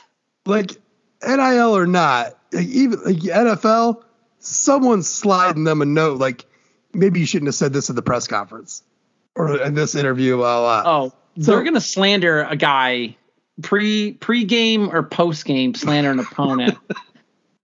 And they were slandering Sam Howell before they totally backtracked. They did. Yeah. Hearing Kyle Hamilton say that, that guy's elite. You barely played it. You dominated him. And then you got kicked out. I don't know. It was a good. It's solid. We wax though. It's good. But anyways, fall camp's here. We got some stuff going on. First of all, what's the over-under, Brendan, on days into fall camp before Jack Cohn is officially named the starting quarterback? I want to talk to you about this. I don't know, man. There's a sneaky part of me, and part of it is the bug that you put into my head with Braden Lindsey liking all the stuff. There's something there. I think that there actually might be something there with Drew Pine. I don't think that it's absurd, and I think that Drew Pine is going to get a real opportunity. Just to catch everybody up on what Brendan's talking about, something I had noticed on Instagram. As our good friend Braden Lindsey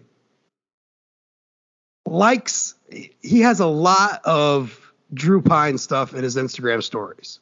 A lot. There is at least a preference of Drew Pine as a friend in those stories. There's a lot of Drew Pine stuff by Braden Lindsey. And that's all I was saying. Like this, he likes him. And if you go back and watch spring ball, Lindsey caught some good balls from Pine. Yeah. So I could see him like when you're a receiver and there's a quarterback. I mean, I actually remember this going on back in 07. You know, some guys they liked catching Evan Sharpley's balls. Sharpley.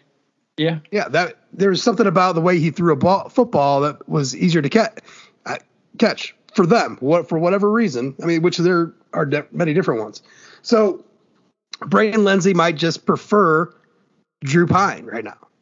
And that's what I think. That's all I think it is. I think there's a preference there. I don't think that is telling in any way of how the race goes. It's going to be Jack Cohn as far as I'm concerned. I think it's going to be. I think it's going to be Jack Cohn. But man, I would not be entirely surprised if. No, yeah, well, yeah, I wouldn't be surprised either. I guess that's. I am full on expecting it to be Jack Cohn, but if it isn't, maybe this is just like brainwashing from the Kelly era. But I wouldn't be surprised if it wasn't. If it was Drew Pine, I'd be shocked if it was Tyler Buckner. I would just at least early on. At this point, yeah. At this point, yeah. But I don't know.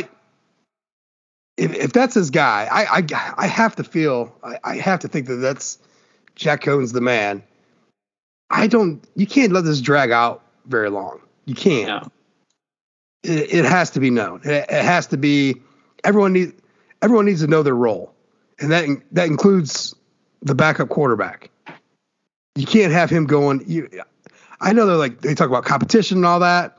I don't think you're going to have much problem with with Pine if he's the backup for trying in practice to be ready. He's going to be ready. So, but you got to start setting your team up with your leadership and who's where, and that's just a distraction. And that's the big part is the distraction. And Kelly doesn't want to relive 16, which is the nightmare. There's already too many parallels to 16 going on, so let's not redo it. Right. Let's not enter QB controversy into the mix. Splitting snaps in the opener against a team that's good in name only on a weird night. Let's not do that. On the road. Labor Day weekend. Yeah. On a non-college football Saturday. Yeah. Let's not relive that. Let's not relive that. Luckily, BVG's not the defensive coordinator, so we won't be giving up, 45 plus to a, 16-wheeler. But is that what McKenzie Milton will be? 16-wheelers instead of 18-wheeler? 16-wheelers because of his injury. Yeah, I mean he lost a couple wheels. Lost a couple of wheels, and he had to get some bigger ones. He's going to be out there with a walker. I'm still not sold that McKenzie Milton's going to be the starter. I don't think the Florida State beat, from what I've been reading, I don't think that they're entirely. They obviously are getting ready for their camp too, but there's some. Their fans are pretty sold. I think their fans are pretty sold on it. Yeah, I think that because he's he's the name, but right. I don't think that they understand that he's like not the same guy that they saw lose to Pitt. Was he the quarterback that lost to Pitt? No, it was. And he's so far removed from actual competition. Time. And who knows? I mean, they were. It was November of 2018 was the last time he took a snap, I think. Yeah, and he almost lost his leg. It was ridiculous. Absolutely. Most of my worldview about Florida State football right now comes from Andy Staples, who saw them up close and personal the spring game. Their offensive coordinator. Yeah. And he is not even remotely impressed. And anytime Florida State has been brought up over the last couple of months, he is very quick to dismiss. And I put a little stock in that. I just do. Like if he would have saw a little something more. Now that's not to say that. I mean, they're still bringing in grad transfers. Yeah, didn't they just bring in? They just brought in another one. Well, they got a guy from Georgia. They got a guy from defensive end from Georgia. They got a defensive end from Clemson, maybe. I don't even know. I can't think. I think they just got a JUCO kid who just they added Mac Leonard, Illinois State. They're trying to figure it out. They're trying to get as much talent as they can get in there right now and sort itself out. And that's still not a good recipe for game one against a well polished. I mean, yes, there is some Marcus Cushney from Alabama A&M. They added an edge rusher 3 weeks ago. They're still adding guys. Their roster is just it's a jumbled mess. And I think even Notre Dame with all the attrition they've had from last year is still a pretty well-oiled machine right now with Brian Kelly at the helm for this long. Most of the staff being there for a while. Marcus Freeman coming in, but that's a good thing. That isn't a new coach coming in as a mumbled mess. That's a good thing. Florida State's going to have some issues going in. They got some things to figure out, and that'd be great if they were playing like Savannah State or someone like that, Florida International, before they had to play Notre Dame. But to get some of those things figured out, but you're going to have to figure them out against the Irish. I just don't know. And I could be wrong, but I just don't think you're going to be able to figure that out against those guys. Especially if you're having some kind of, you're banking on Milton and the guy hasn't played in a long time and he damn near lost his leg, and it's going to take some time still for him. Yeah. It's both you and I think it's a game we expect to win, but I think we're both a little bit nervous about it just because of the opener factor. Oh, yeah. Right? Yeah. Yeah. It's got close shitstorm written all over it. Possibility of close shitstorm is. Yeah. And maybe even tougher than that even. Oof. I mean, with Louisville, you still had, I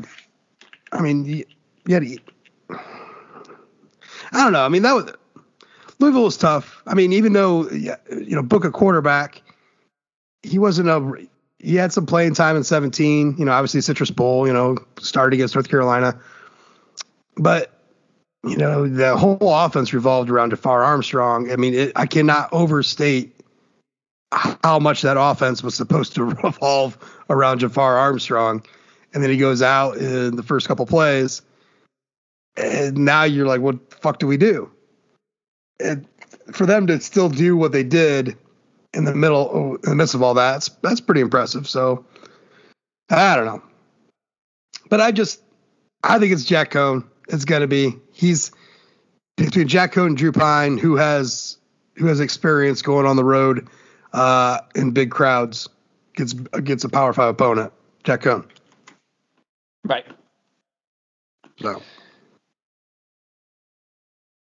it's weird to have a quarterback from New York and a quarterback from fucking Connecticut be your 1-2 guys. It's just I will say only one quarterback has played and taken live snaps against Alabama. Very true. Very true. But Jack Cohn has a win against an SEC team, though, doesn't he? He's got a what Am I thinking bottom about tier? Iowa? I might be wrong. I would have to go back and look that one up. So we got that going on this weekend to start off with. And then I think there's just the wide receiver situation is going to be a work in progress. It wasn't finished guts from spring. There's just, how could it be with Kevin Austin out and still figuring out your quarterback thing? And I think that's the big thing for me about getting Jack Cohn rolling is, calling your starter is to get these guys acclimated. Everyone get on the same page as quickly as possible. And so for Michael Mayer, Braden Lindsey, Larry Keys, Kevin Austin, Avery Davis, I mean, there's a talent there. There's guys that have done some things. There's a lot of potential with some other guys. Got to figure it out. The depth is not there for sure. So Lorenzo Styles, Deion Colsey, Jaden Thomas, all three of those guys are going to have a chance to kind of claw their way into some reps, which is pretty exciting. But Brian Kelly doesn't play freshman wide receivers. No, of course not. He doesn't play freshman at all. That's not something he does. Yeah. No freshman, no freshman at all. Do we want to talk about the elephant in the room as far as fall camp? And I know we've talked about receivers and guys coming back from things. Do we want to talk about the edge? Yeah, we can. So, Jordan Botelho. The rumor is out there, but nothing has been confirmed about what it is officially. There's a lot of speculation, which, okay. But we do know that there's something going on because it's been confirmed by, I think Priester confirmed that there's something, but just what exactly that something is. But he did say it is, people start wondering about, we're thinking about like Dexter Williams, right? Weed, 4-game suspension. Right. Priester said this is an all or nothing kind of a thing. And I've seen some things about, possibly PED stuff. So maybe it's as simple as, but the NCAA is not involved. So this is internal shit. So I don't know. There's a lot of stuff floating around. So I think the possibility of Botelho playing for Notre Dame this year is literally a coin flip. I think it's 50-50 right now. Just from what I can gather up from everywhere around us.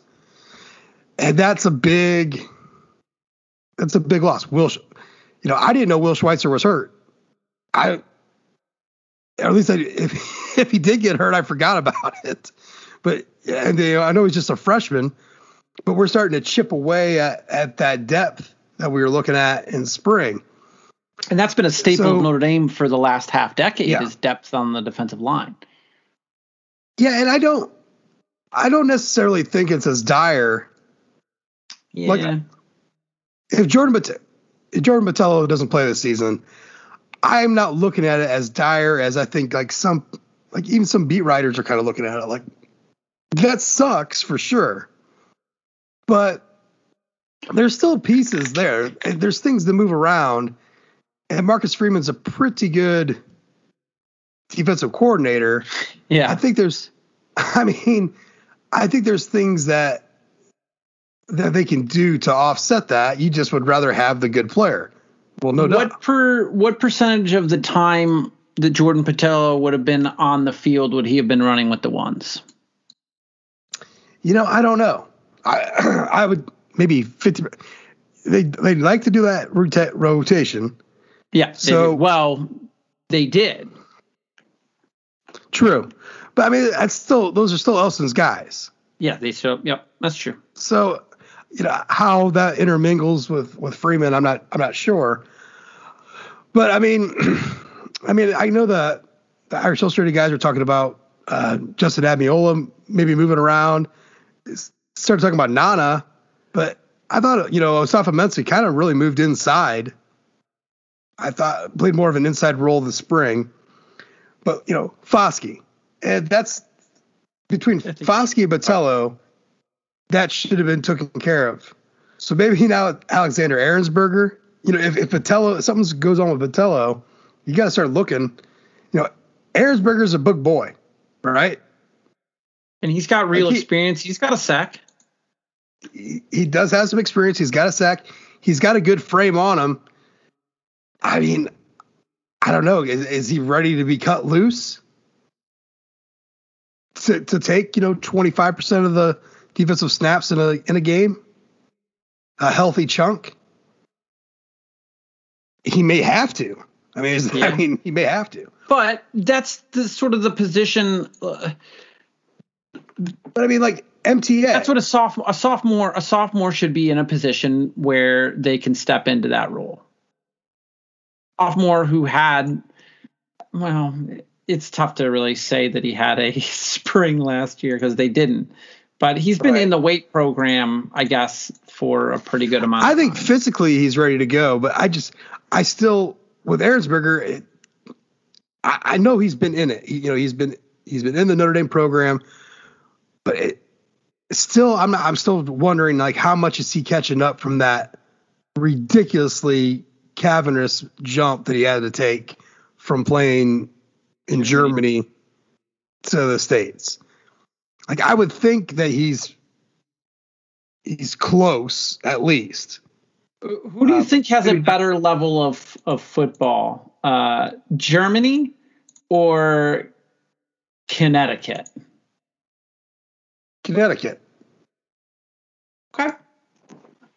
Talk about Aaron Hernandez's Connecticut. Well, yeah, but I mean the level of Schwab's football, Connecticut right now. Drew Pines, Connecticut. Drew Pines, Connecticut. That's where I was going. Mike Golick's Connecticut. Junior. So I guess that's all I was a little bit curious about. What's I guess Maine maybe is the worst state for football. Can you think of a worse state than Maine? Yeah, Alaska. I mean, sure. I can't think of a single player from Alaska. I can't think of a single player from Maine either. Wait a minute, you can't think of a single player from Alaska? Yeah, who's from Alaska? You don't remember the wide receiver for Bowling Green? The Magnuson or whatever that Bob Davie fucking just drooled over? No. Look, Google that. His name's like Magnus or something. He's from Alaska. He played at BG. He's a wide receiver. He's like number 25 or some shit like that. Yeah, Bob Davie would have him on the broadcast and was just drooling all over him. Love this Magnus. He knows how to play that football. Bob Davie does gravitate towards the he's an offensive he's not an offensive guy, but he knew how to really isolate those offensive skill players and get the most out of them. That was Bob Davie's calling card. Yeah, so Alaska at least has that guy. I'm not sure what Maine has. I don't think Maine has anything. I didn't say didn't Urlacher go to like Idaho or something? I don't know. Somewhere out there. South Dakota. Even like the Dakotas will put out. They have a solid like lineman or a solid like. I actually saw a very funny tweet out. It was a little slanderous, but I found it funny because it included USC, where it was what school, if you were a high school 5-star quarterback, what school would you want to go to make it to the NFL? And I think it was PFF College put it out there, and USC got included in there, and everyone was dunking on USC because they were like, who are they putting out? Because the correct answer, I guess, from the choices was probably Oklahoma, but the real correct choice is North Dakota State. Because you don't even need to throw passes, man, and you're getting drafted in the first round. Is like, I mean, North Dakota State, I thought about that during the draft. Like, they're just killing Notre Dame right now in quarterback recruiting. Killing them. Well, I mean, Trey Lance he threw like half the amount of passes that Ian Book threw in the first half of last season. And it's just like, all right, okay. Okay. First round. Let's do it. We'll take it. Maybe he'll be great, but. Well, I just think, so going back to the defensive ends, Viper especially, like, and he just keeps passing like over the brain as MTA. Like, I'm still not 100% sure how they're, we saw stuff in spring, but is that what that's going to be for the season? It could be completely different, but I mean, you got MTA looks good coming off the edge. I mean, basically Botello and MTA are a lot alike. They don't have that. Neither one of them has that like length of an edge guy that stupid, like Foskey has. Right. The wingspan. So, I mean, really, so you can count him as a Viper. So between him, Foskey, and Ahrensberger, I guess, that's not terrible. And if you have to, you can throw Justin Admiola over there instead. Kick out. I don't know. Maybe Nana does play some DN there. He's had some injury bad luck, but I think they screwed him. Usually this would be the time where he should be flashing anyway, right? He should be giving something. Another guy that they had moved out to Viper. God, my scholarship chart on the site is all messed up. But as Asita Ekwonu, another guy they moved him to edge. He's another guy, but he's got an injury going on right now. So, yikes. So, I mean, there's some definite issues. Now, if, like, again, Priester was acting like this was an all or nothing kind of deal, that's odd. Probable.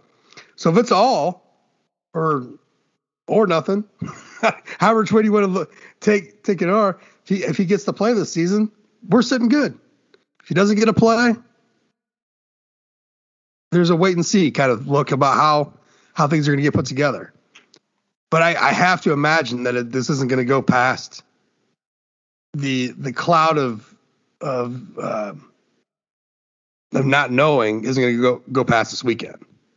We're going to know. I mean, this is one of those things where you should know by the second week of camp or second day of camp, right? Or you should know probably right now. This isn't involved in the NCAA.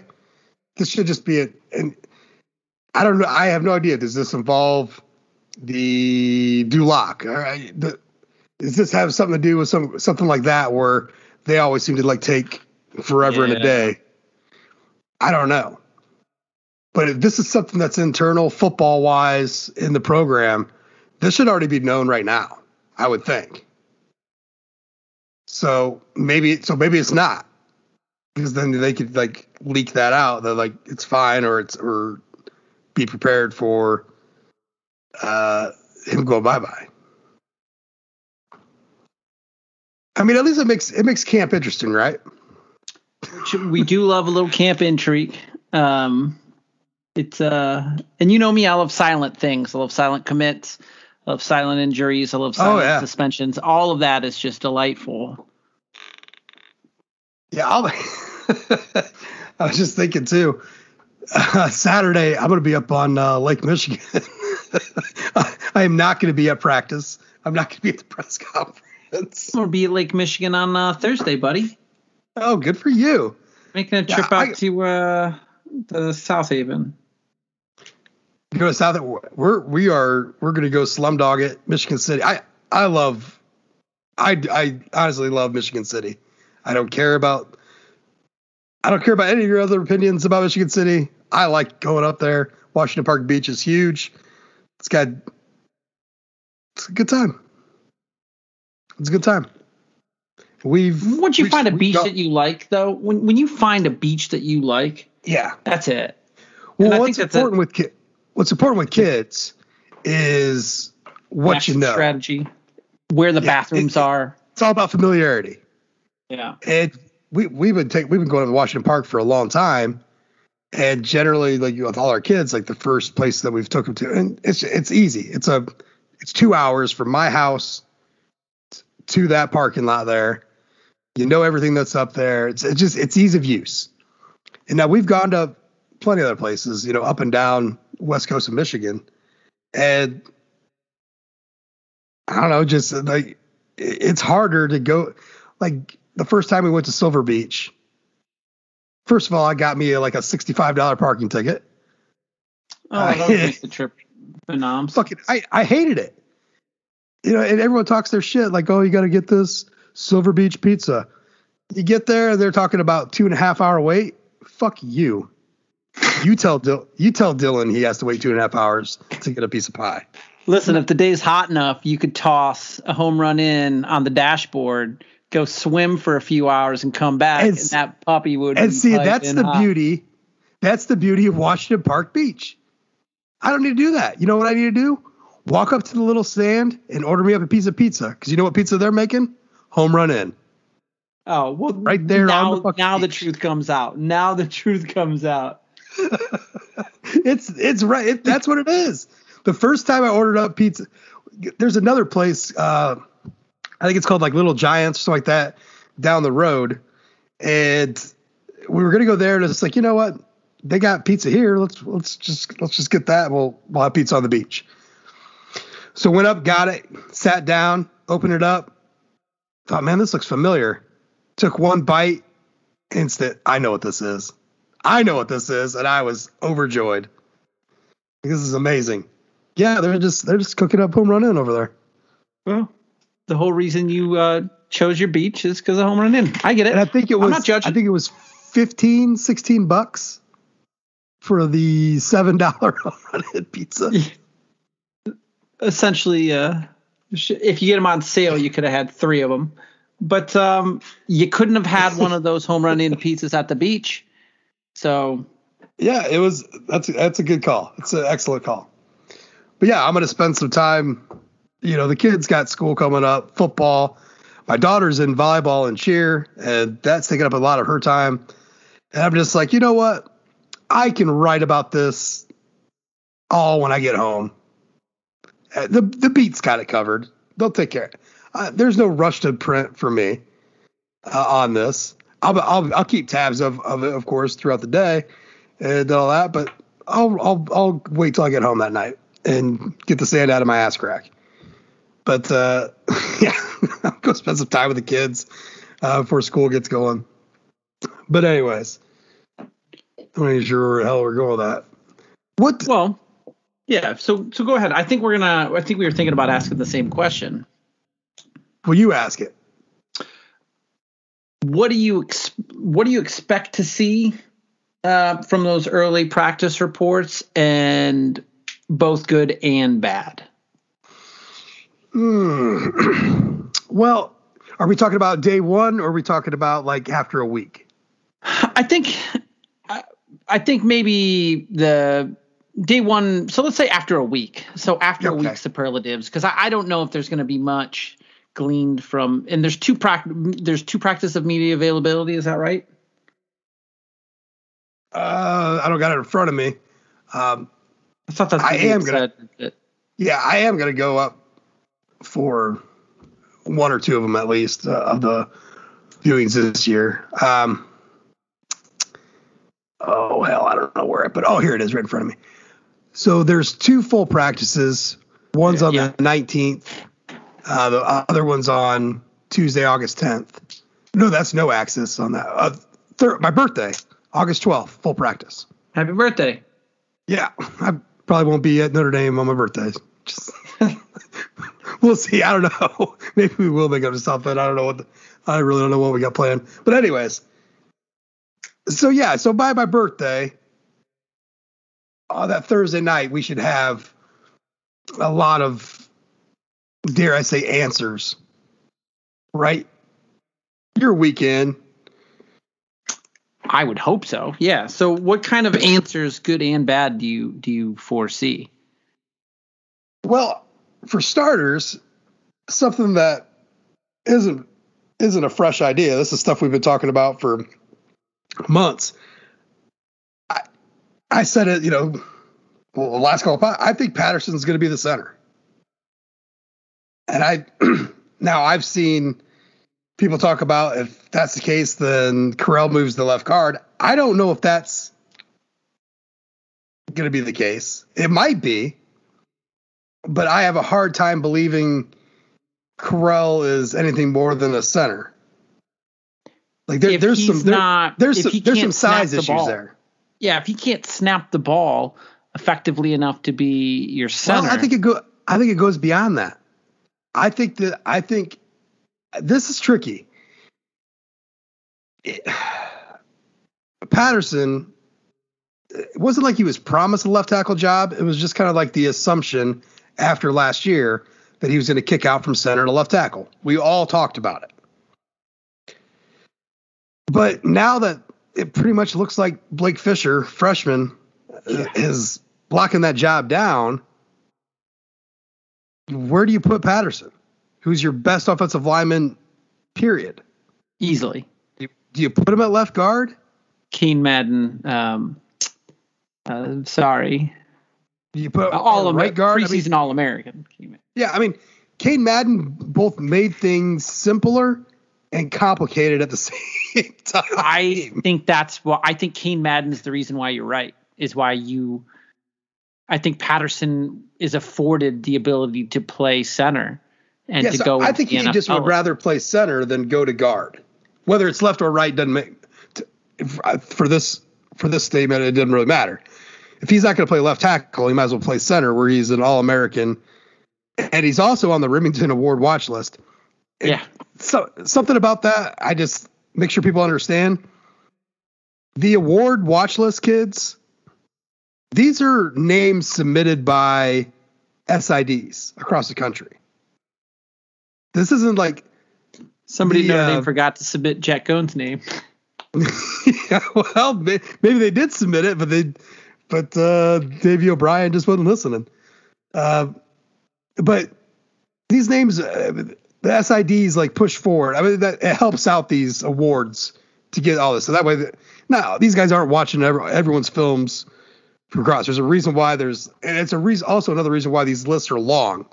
These watch lists start so big. Now they got a base to watch. But if you're in for the Remington, you're center, man. Right. You're center. And that's not a bad lot. I think maybe 15 years ago, 20 years ago, and obviously before, that may have been a bad lot. But NFL teams are drafting centers in the first round. That's something that happens now. I think Patterson's in a great position. Number one, I think he was if he wasn't the best center in college football last year, he was top best. 2. Yeah, he wasn't the best. He was the second best. Dude from Bama was pretty fucking good. Yeah. That's not a bad thing. That's a good thing. That's a great thing. So if you're putting your best 5 guys on the line, and I think with all the attrition that Notre Dame had from last season, I think that's absolutely what you have to do. I don't see Zeke Corral as being your best option at the other guard spot. He has a size. He's just not big enough. Is there a better option at guard? You know, and that was the thing for Patterson too. Was there a better option for guard than there was for center? Is the guy who would play guard instead of Patterson better than Zeke Corral would have been at center? And I think the answer is yes. Especially with Madden stepping in. That's and I guess where is it written that you can't Quentin Carroll can't go to guard or Michael Carmody?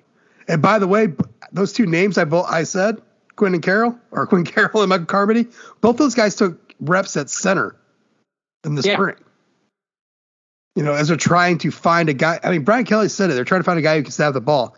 You know, it's not just the fact that Patterson's head and shoulders the best center on the team, but if you move him, you know, Corral.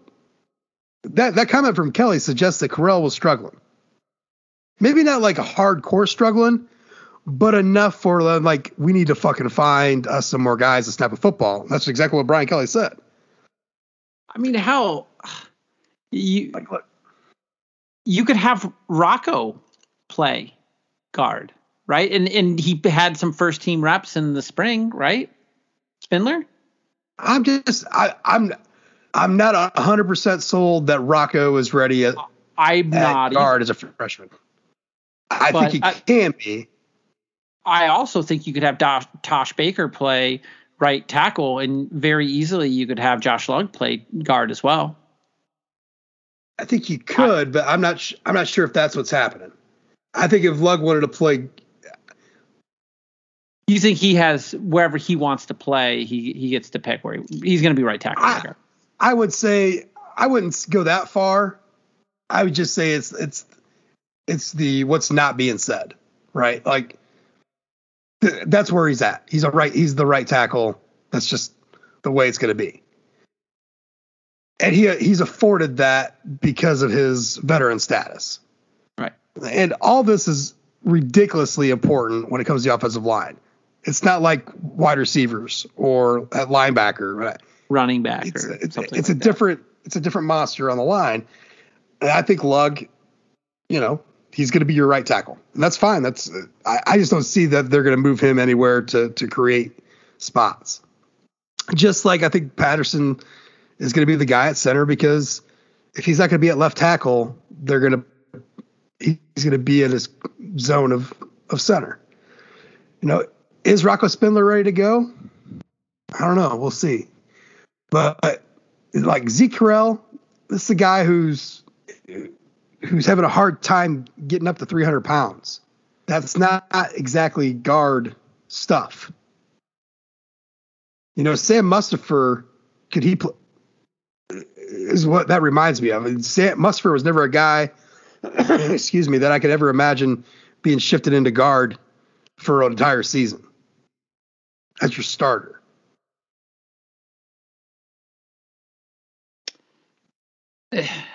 And plus, Keen Madden, he's not exactly huge.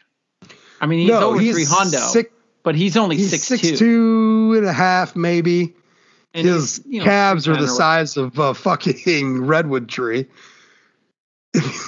He's got the farmer cankles, man. They are just. Oh no, I wanted you to say cankles because I wanted to say cankles. There is no distinction between. There's no definition from that knee to the foot. It is just solid. It's if a god reached down and broke off a tree trunk and made the legs. That's it. It's a cankle, man. But I mean, Rocco, he's almost 6'5" at 315. Yeah. It's a lot of size. That's a lot bigger than Correll. So does Rocco make it your best five? Well, you got to have that size, man. I can't see it. I could see them using Correll there. I just think it would be a mistake. And one that would be corrected probably soon enough. I can't see that lasting very long. You have 2 weeks. And I think that I think it's important to point out. Maybe they'll give Correll I could see Correll starting there to start camp. Like say this, say Patterson's your center. Well, Correll pretty much thought that was his job, right? Just like Patterson thought left tackle. Blake Fisher's, fucked everything up by being super good. Yeah, that's how good he is. He's changing things. But I think you kind of owe him the chance for PT. Not owe him playing time, but you owe him the chance. There's a big difference there. So give it to him. I mean, I'd be okay with that. You owe him the opportunity to compete for that spot for sure. And not just in name, in actually here you go. Let's see if you can do it. I just don't know if he can do it very long. And a big part of why you think he deserves that opportunity too is because he is hashtag Ohio, right? I mean, the more Ohio players you have on the offensive line. So I know you didn't. Ohio State. Brendan didn't get a chance to listen to the interview we had with Loy and with Jude, but there was more than a few times, Brendan, where I mentioned Ohio. Loy thought that was pretty comical. Yeah. Yeah. But he also talked about my boy, Liam Eichenberg, as far as like guys you don't ever want to fuck with in your life and would just beat the living shit out of you and watch you die. Liam Eichenberg. And I'm like, goddamn right. That's that hashtag Ohio toughness right there, baby. That's why Notre Dame is pulling the best players in the state of Ohio now. That's just what they do. Yeah, that's the new normal. Tom was hush hush on the silent commitment of Sonny Styles. Man, that would be. I tried to push it, and the giggle was the answer. If anyone didn't love the bit of hashtag Ohio, if Sonny Styles commits, you will be absolutely insufferable to them because that state is officially on lockdown. Oh, dude, if we get Sonny Styles, we just lock down the number 1 and number 2 players of the state of Ohio. Which, if you guys don't know, he's the brother of Lorenzo Styles and he's a safety, right? Safety linebacker. So that would be he's incredible is what he is. He's fucking incredible. 2023 class. Yeah. Ohio State's never lost in the number 1 and number 2. I don't know if that's certifiable. I don't know if that's ever happened. I don't think it's ever happened. And they certainly don't lose the number 1 defensive end. And they did. Because that's something just what they do, right? Well, I guess they haven't technically lost anything yet, but no. I mean, they've lost like top guys like Michigan before, like that. Michigan's known to come in and grab themselves a traitor to the state.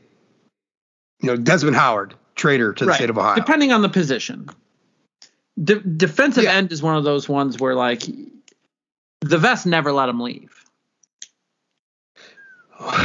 Well, that's why they called him the governor, right? Yeah, you know, I'm trying to think. Tressel and his brother, they really had the state on lockdown, but it was a whole different ball game then too. Where when Urban got there, he changed it all up. I won't say he fucked it all up. I mean, they won a national championship, but yeah, that helps. There was a thing about Ohio players at Ohio State, and they were still elite in doing it. And now it is a much more national roster. But anyways, regardless, losing your top 2 guys is in-state fucking unheard of. Yeah. But they're not traitors to the state because you're going to a private school. It's not like you're going to fucking Ann Arbor. Right. They're trying to further their education and their worldly, you know. Yeah, so it's perfectly fine.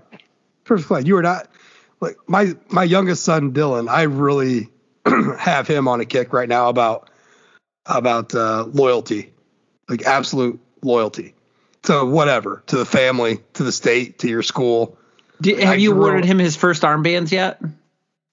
No, but I need to have the ceremony because I think he'd eat it up as much as anything.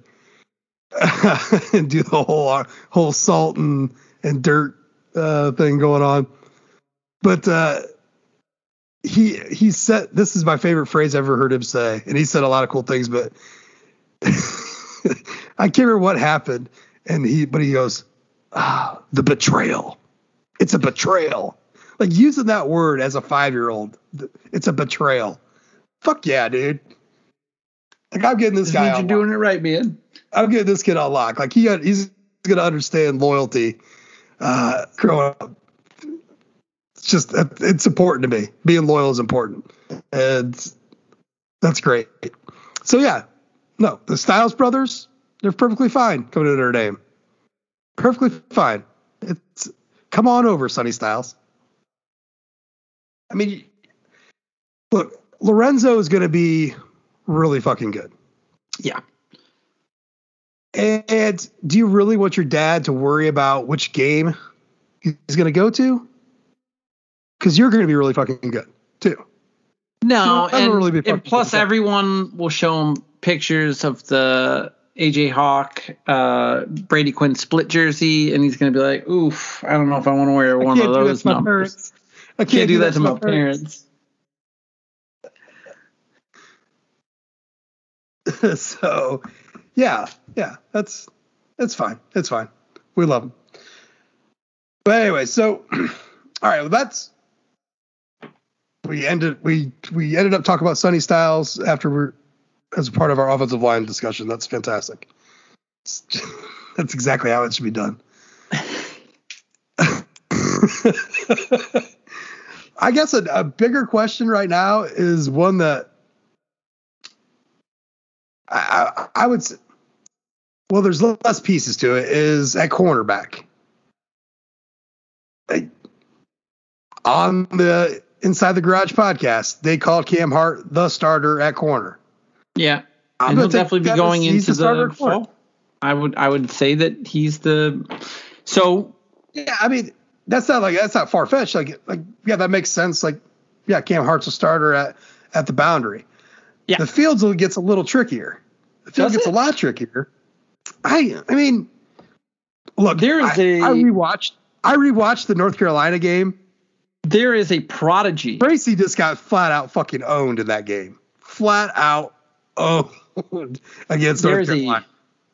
There's a prodigy at Clarence Lewis who's out there. Who's behind him? Yes. There are in fact people out there. So you're sticking with Lewis. Yeah, well, for sure, 100%. I think Bracey rises above.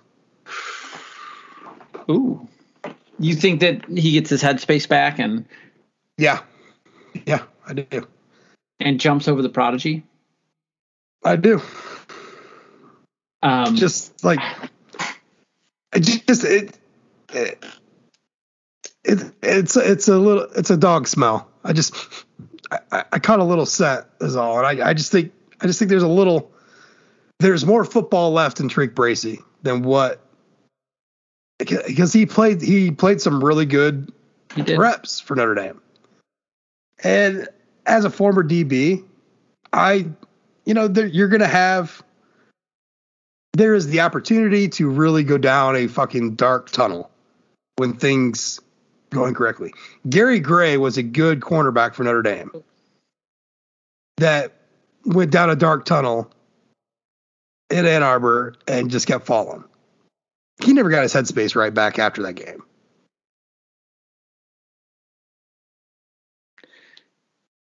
Yeah. But that doesn't mean that you can't. I think Bracey can.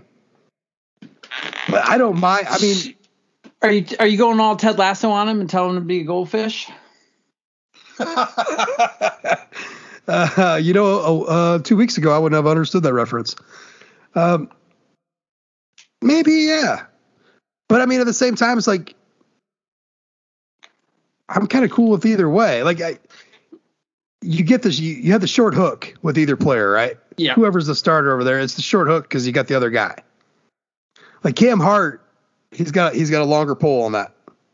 I mean, who's backing him up? Is it right. Ramon Henderson? Is that it? Is that the list? I mean, boundary? Philip Riley? Maybe. Probably Philip Riley. Ryan Barnes? Yeah, I don't know. I honestly don't know. I think this is like we're focused on who's starting, but who's backing him up is backing him up. I think that's the questions I have with and I think for me it's not the corners as much. I have questions about where the synergy and where the rotation is with the linebackers, and it's Freeman's bread and butter, right, as a linebackers guy. And and he spoke to Drew White absolutely as your middle, right? He's the Mike. But yeah, I'm not entirely sold about what the rest of the rotation. Is Bo Bauer going to be on the field at the same time as Drew White? Is Shane Simon going to be an every down starter? I mean, Jack Kaiser, Isaiah Pryor flipped into the mix. Obviously, Maris Leofau is going to get a bunch of snaps. Paul Moala, JD Bertrand. There's a lot of guys, and I'm interested to know. Not sort of unlike the 2018 season where there were some questions about linebacker. I'm interested, or was it 2019? Was it 2019? Was that the year of the linebacker question? No, it was 2018. Yeah, because it was Clark Lee's first year as DC, and it was that. Was it 2018? I think it was 19 because there were. Actually, now that I think about it, I think it was 19 because 2018 had Drew Tranquill. Yeah, so you're right. It was 2019. 19 was the coming out because they were JOK. They were gone. Drew White came out as the starter day one in spring, and then went home and got hurt, and everyone basically wrote him off. Yeah, he went the entire summer, and then it was Drew White. Right. So. That's the position I think I want some spring answers for is the rotation. And 2019 also was the year of Asmar Bilal, where everyone was like, that's not a thing. And then it was, and he had a fantastic season, and JOK popped off. And I'm interested to see, could Isaiah Pryor have that kind of Asmar season? Could he end up getting himself into the mix? I don't know. I don't think so. But where would he be? Be it Rover? Kaiser's got that pretty well locked down, you'd think. But I don't know. I'm interested in the linebacker position. There's a lot of there's options there. There's a lot of options, and I just want to see. I gotta tell you, how thick is JD Bertrand? Jeez, he's put together, man. Dude, that guy the quads on that dude are sick. And then he's rocking like an 8-pack. He looks like a fucking He-Man action figure. JD Bertrand's He-Man. He's fucking He-Man. And we're talking 1980s He-Man, not the He-Man that Kevin Smith on Simone just killed off. But yeah, there's a lot of guys there. I mean, I still feel Drew White, Bo Bauer are going to be next to each other at Mike and Will. That's going to be interesting. Then the Rover, it's just going to be a lot. I think it's going to be a lot like last year. I think depending upon, how good Moala's feeling. Yeah, but even then, Shane Simon might be more of like rotating in on the Will. I don't know. But Jack Kaiser, Maris Leofau. I mean, I think there's going to be some movement, some rotation going on there.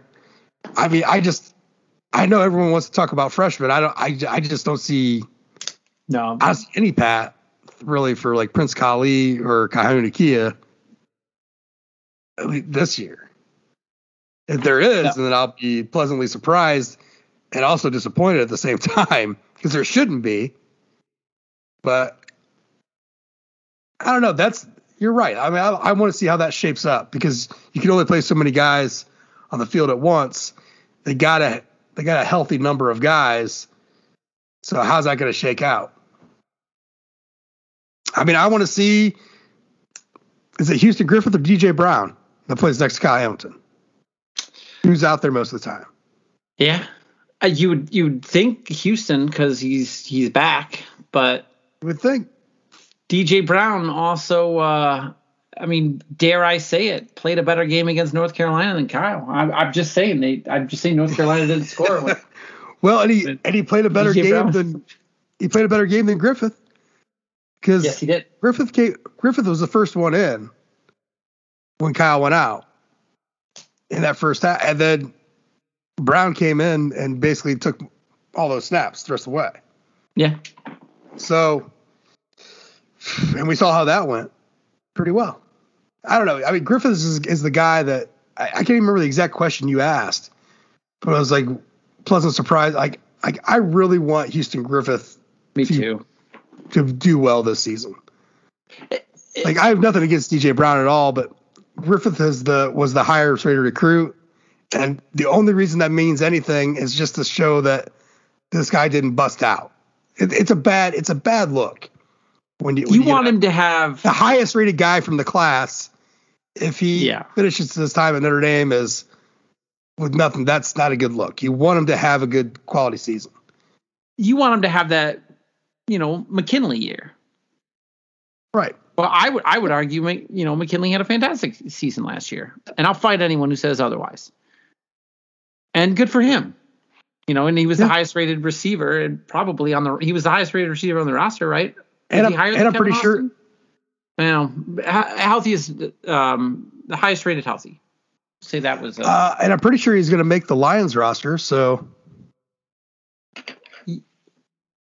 right? I mean, we're pretty sure that McKinley's going to make the roster. He'll at least he'll play preseason games. I mean, that's a big jump up from where it was a year and a half prior. Yeah.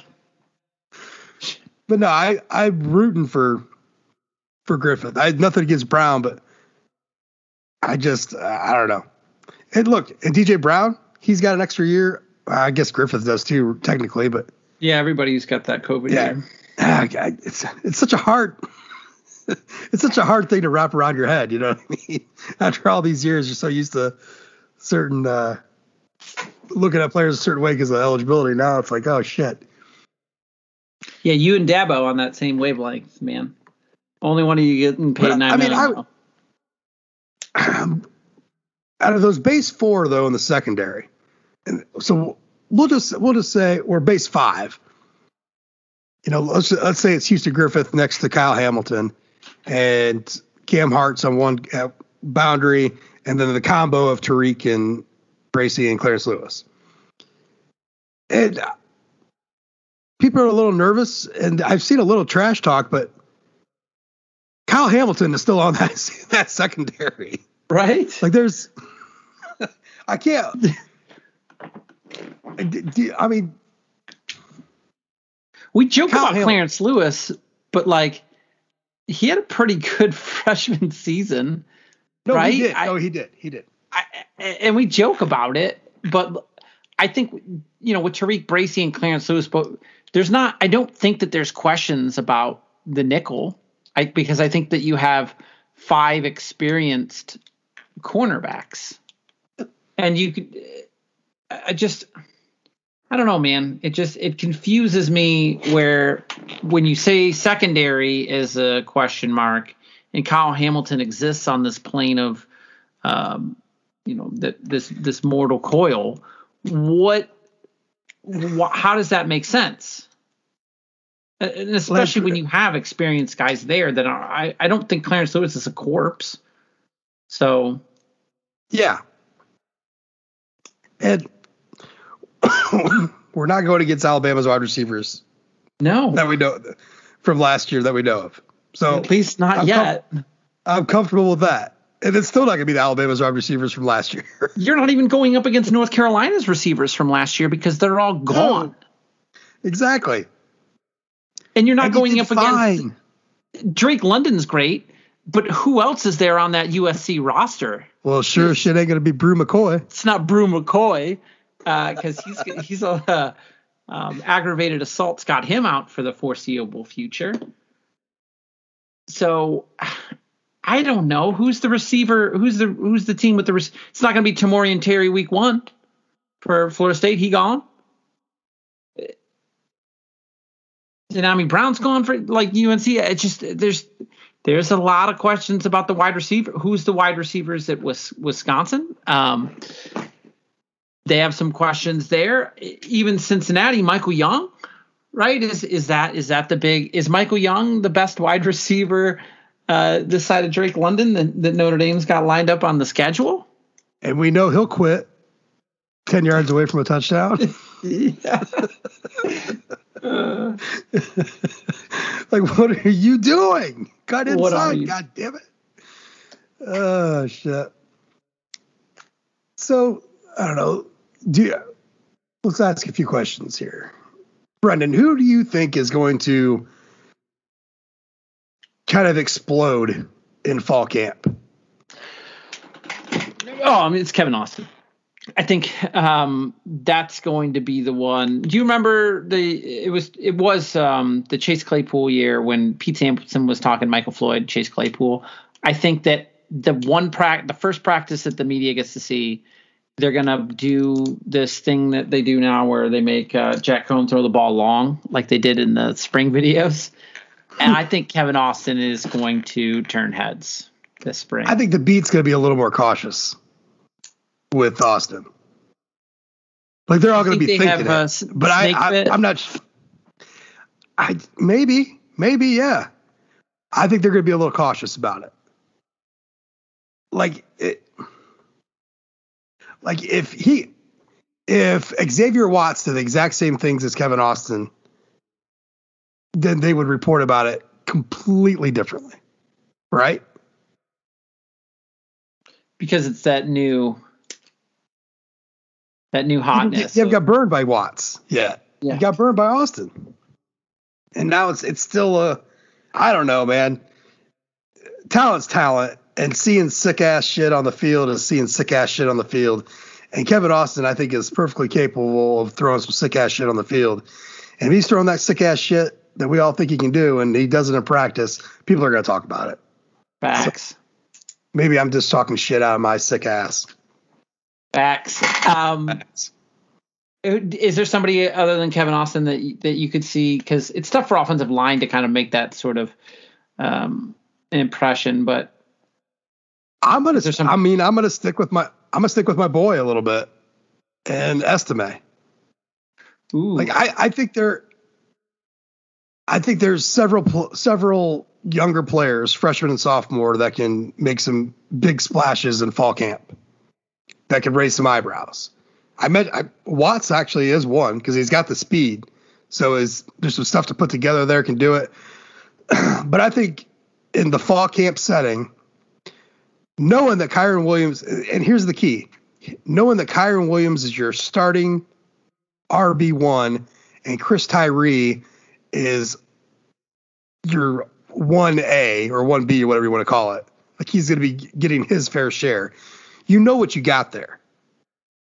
So now it's some competition time, and Sibo's going to have to fight off Diggs and Estime for that stuff. Scraps. So that's going to mean, I think that's going to mean that you're going to get some exposure. And I think given the exposure, Audric Estime is going to shine. He's definitely going to be noticeable. And it's going to stick out. It's going to stick out. It just is. There's no other running back in that running back room like Audric Estime. He will spend all of fall camp not wearing an undershirt. Look, cut off jersey, Estime, 8-pack. Estime and Tyree are the perfect complement. They're the perfect definition of lightning and thunder. Yeah. It's Tyree sticks out in that running back room because he can fucking fly. Estime is going to stick out because he can throw it out. Sibo tries hard and he gets those hard yards and all that, but every bit of that you can see, right? Like you love Sibo because you see all the effort he puts into it. Estime is going to get those same yards and it's not going to look like he's trying as hard. You know what I mean? Like there's a natural ability, a God-given body for damage. He tries I think this is the difference. He tries as hard and he gets 5 to 10 more yards. Yeah, true. That instead of being a 4 or 5 yard run, it's I wasn't saying he wasn't going to try. I'm just saying, like, you could see Sibo every bit of what he has on it. Everything goes into that 6 yard. I just think Estime is going to stick out like a sore thumb. And then you got people talking about him because now you have another weapon.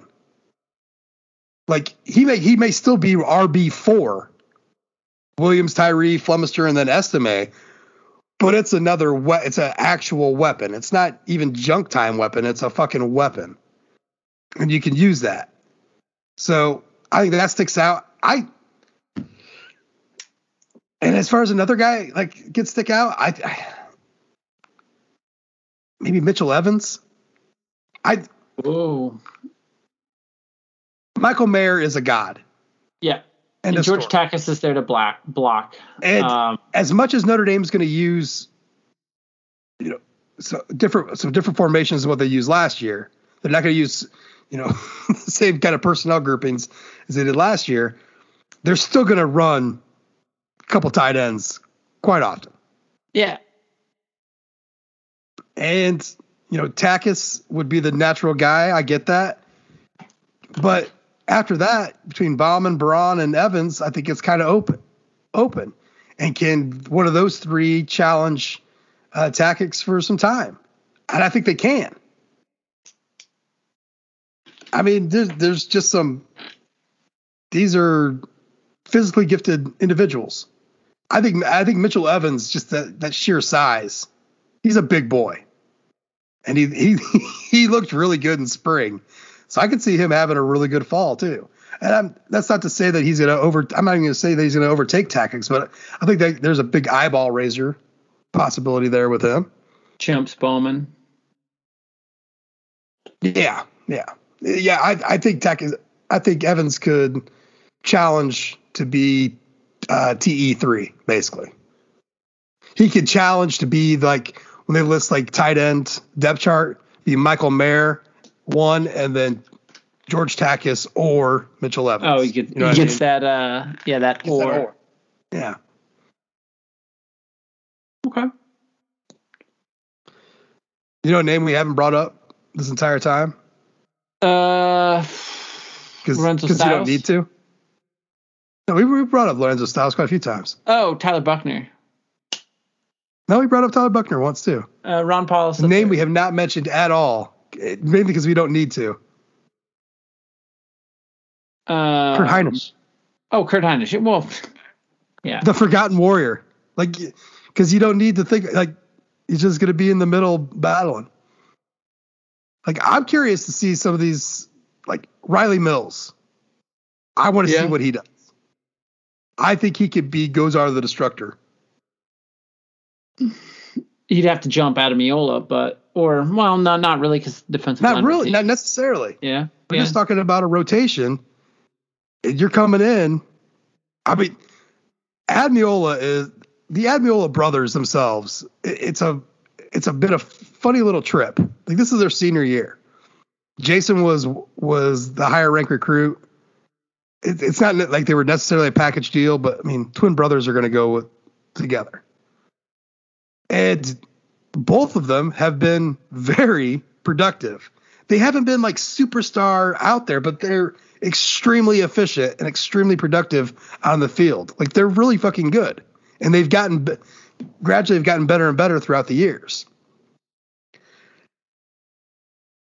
So imagine having to deal with Jason Adamiola. And I think he's going to have a heck of a season. And then here comes Riley Mills. To start the series off in the second quarter. That guy's a fucking monster. Yeah. I think it sets up well for Notre Dame on that front seven. I mean, the teams are going to have a hard time running the football against Notre Dame. Like, Wisconsin's going to have a rough time running the football against Notre Dame. I'm calling that right now. If you force Wisconsin to have to be, they're one-dimensional, which they're okay with, or you would think that they would be okay with. But they don't have the horses, man. They just do not have the receivers to. They do not have the receivers, and if you force them to be a running team, and I'm not even sold on Graham Mertz entirely. No, not yet. He looked pretty mediocre in half of his season last year, and I don't know. Insert young New Jersey running back Jalen Berger, right? of course, from New Jersey. That's it as far as like snaps. So I don't know, man. Yeah, I'm on board with making Wisconsin one-dimensional and forcing them to stack in the box. So just guys that I think are going to make big splashes in the fall: Estime, Mitchell Evans, and Riley Mills. And Mills is kind of a cheat because I think most people on the beat are really expecting the same thing on that. But I don't know, man. There's always somebody. There's always somebody that comes out of nowhere, and we follow these guys, from when they're sophomores and juniors in high school, coming all the way up through. Out of nowhere when. Yeah, it really always is. But it's a guy who maybe you just didn't have as high up on the depth chart. All of a sudden, kind of like shows out a little bit.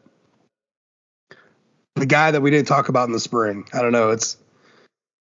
I mean, the Patella situation muddies the waters a little bit, but I still think that's going to be cleared up one way or another come Saturday. I think it's not going to drag on. I don't think that they can afford it to.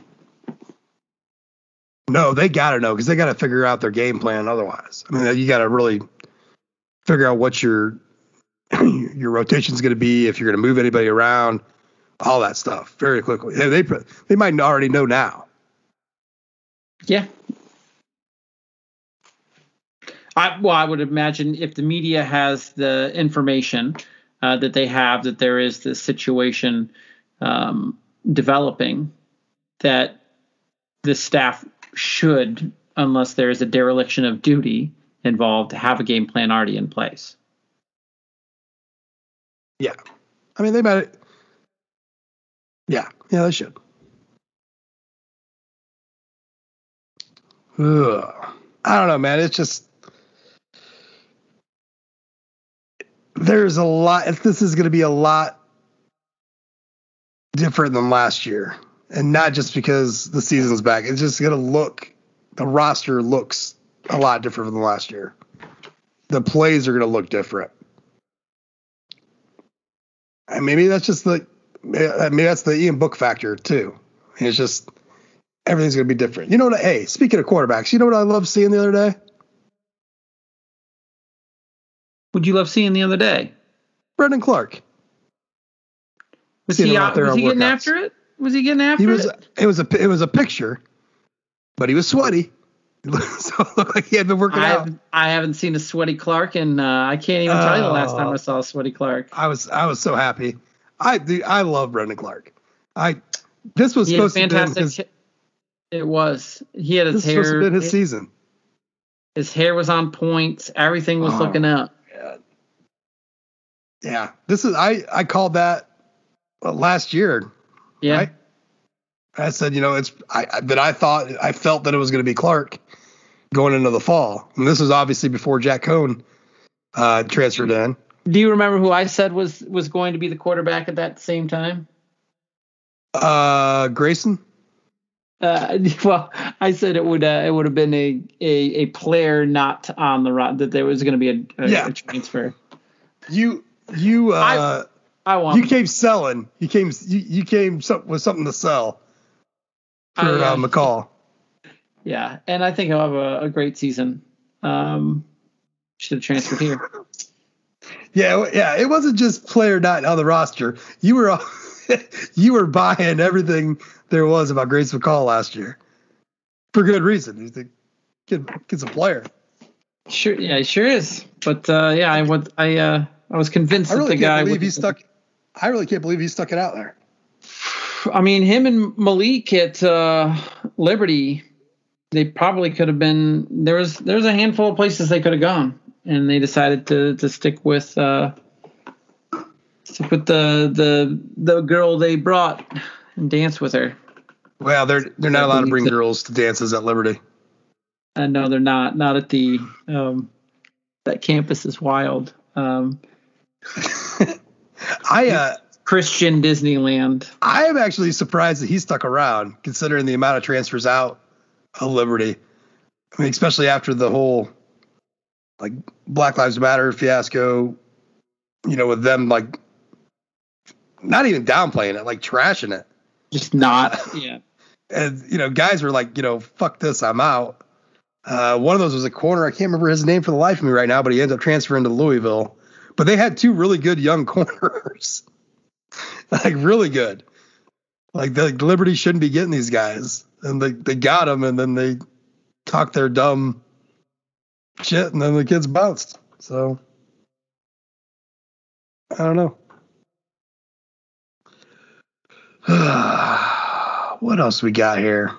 I mean, you watching much Olympics, man? No, not a single bit. Not a single bit. My wife loves the Olympics, and I can't get into it. I haven't been able to this year. I normally am. I'm normally a huge Olympics person, and the Winter Olympics for me, I like the Winter Olympics more than the Summer Olympics, but I'll still like be glued to Summer Olympic coverage. This year, I don't know what it is. I do not know why I didn't. I just was like, related? Is it the fact they don't have fans? I mean, maybe because I really there's no sexy name either for the Americans. I really got tired of all sporting events without full stadiums and stuff. Like, it was a chore. Like, college basketball is not the greatest basketball in the world, but at least when there's fans, it's fun. Yeah. That was a chore to watch. Football was rough because, I mean, I had no problem with football because it was still rough for me. It didn't bother me in the least, but I can see where you're coming from with that.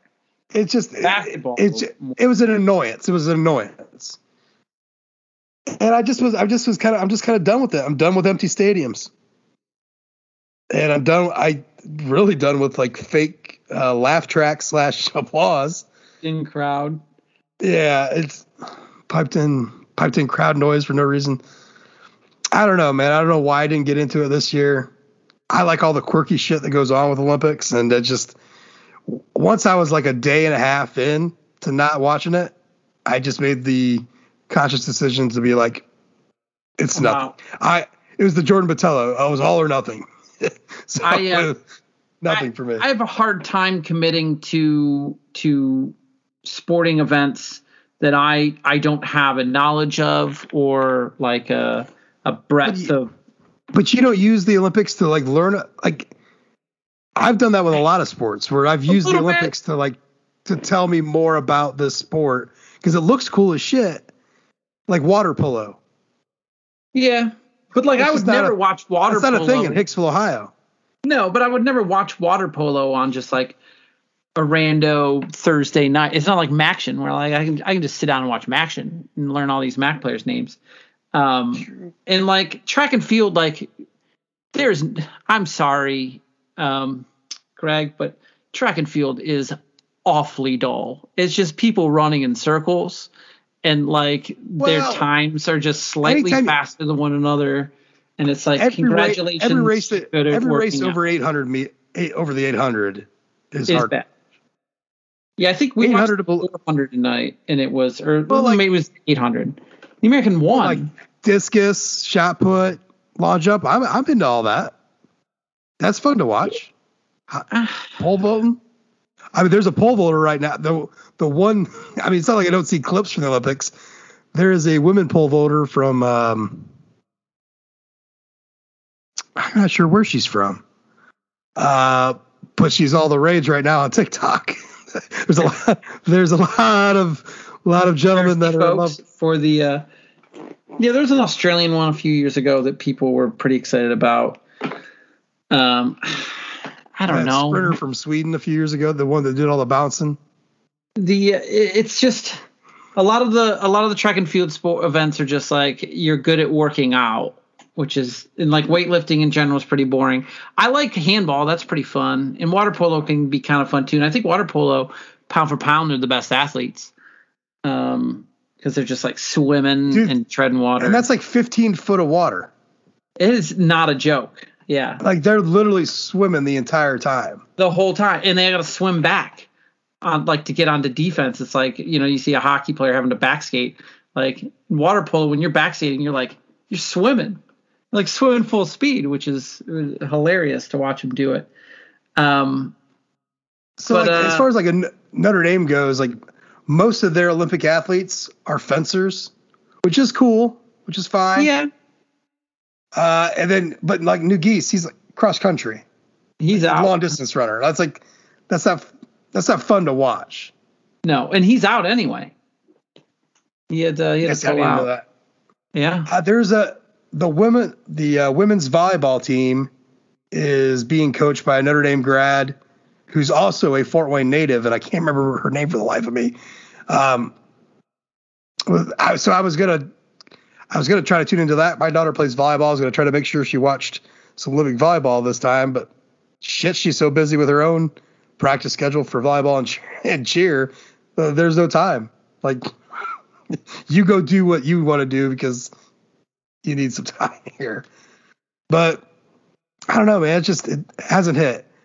Now, I know once January hits, though, I'm going to be humming the Olympic theme music. I think that there's questions. I'm just going to warn you now. I think there's questions of whether or not the United States shows up to the Olympics for the Winter Games. I'll still watch it. I'm just warning you because it's in China, and there could be some animosity. And wasn't this the Olympics that I'm trying to think that there was a one where they really felt like it should have been in the U.S. Where they kind of stole it? Yeah. I think it was Japan. The next one's Paris, and I don't think it was Paris. And they thought they wanted it for Chicago, as I think with the games. Maybe it was the China games that they ended up maybe playing. It was the Chicago. I felt like they awarded it to someone where because I know Barry he campaigned for it with his as the president of the United States. Barack Obama should be able to have some sway in that kind of stuff because that's his home city. And I don't even think Barry was able to bring it home. So yeah, I remember there being some kind of scandal with it not going to Chicago. I don't know how much of a scandal other than like massive eyebrows. Like, yeah, it's all right here. I don't know. Well, the IOC's. Yeah, but I guess I hadn't even thought about. I remember thinking about that months ago about China. And it's been completely on my head until now. So great. Now I'm depressed. So, well, let me pop that mood back in. Let's here's a fun exercise. So I saw a question pulled up for if you could pick one athlete to represent so let's say the Olympics where they had all of the same amount of events. So let's take the Olympics, Summer Olympics, all of the same events.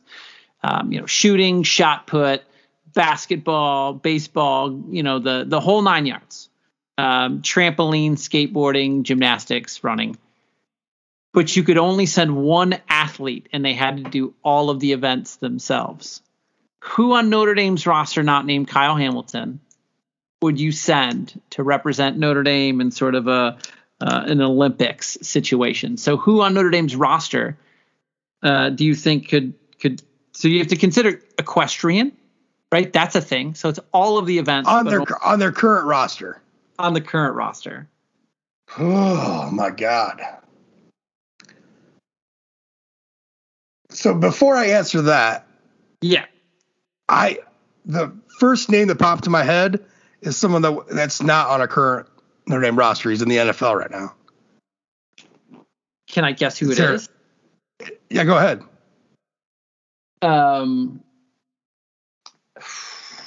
He's in the NFL. Yeah.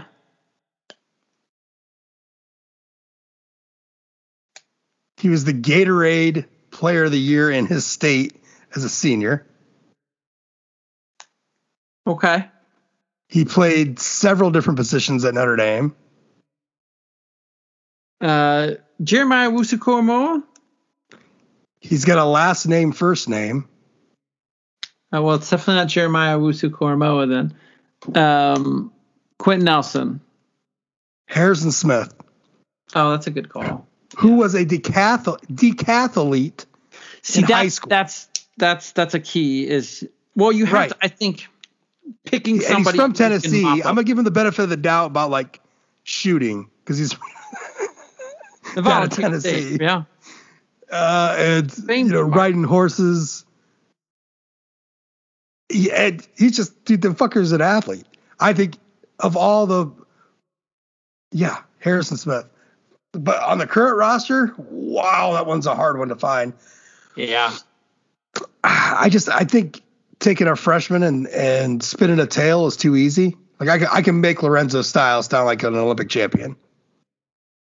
Man, I don't know. I mean, Jack Kaiser looks like the like an 80s movie Olympian. Yeah, he definitely does have that physique. I think one of the strategies you rule out the big guys, right? Unless you don't. I saw a picture of Blake Fisher on a horse today. So maybe he could pick up some dressage and what's Blake Fisher doing in the 100-meter? Not great. But what's Blake Fisher doing? You got to consider what's Blake Fisher doing in the shot put. What's Blake Fisher doing in wrestling? What's he doing in pole vault? Pole vault. Not too great, Bob. But what is what would a Jack Kaiser do in a shot put versus I think you got to pick somebody in sort of that middle range. And I think if I'm looking at the roster, my answer is Michael Mayer. If it's not Kyle Hamilton, I think because Michael Mayer's fast and he has that good blend of speed and size. You keep bringing up horses. So is this a Kentucky thing? I don't know. I'm just saying that I'm thinking of the weird sports and can Michael Mayer skateboard? I don't know.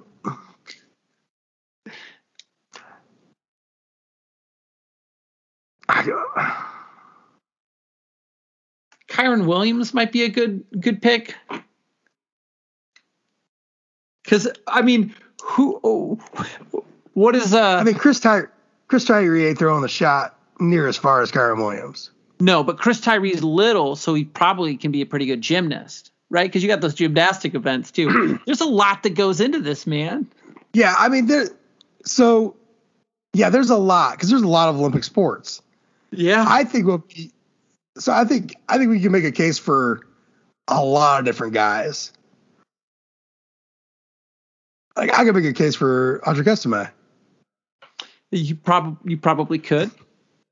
I think we should have came up with a Olympic team based off of the Notre Dame roster. We could have placed everybody in their proper spots. Or maybe the same question, but you can bring three guys to the party. Who's running the 4x1? Who's running the 4x1? Yeah. Styles, Kyrie, Watts, Heinisch, Kurt Heinisch, and Kurt Heinisch. Running the 4x1? Yeah. Taking up 2 lanes.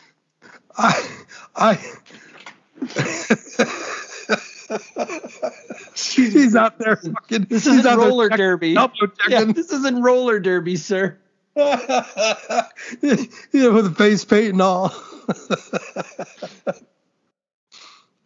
Oh man, I don't know. Yeah, it was easy for me to think of instantly Harrison Smith, just because I knew when we recruited him he was a decathlete. Yeah, but you look at the rock. Kyle Hamilton's probably up. He's going to be the one. That's the guy. I think Kyle Hamilton could do it all. He's got to be. So we're talking a safety is the Olympian of a football team.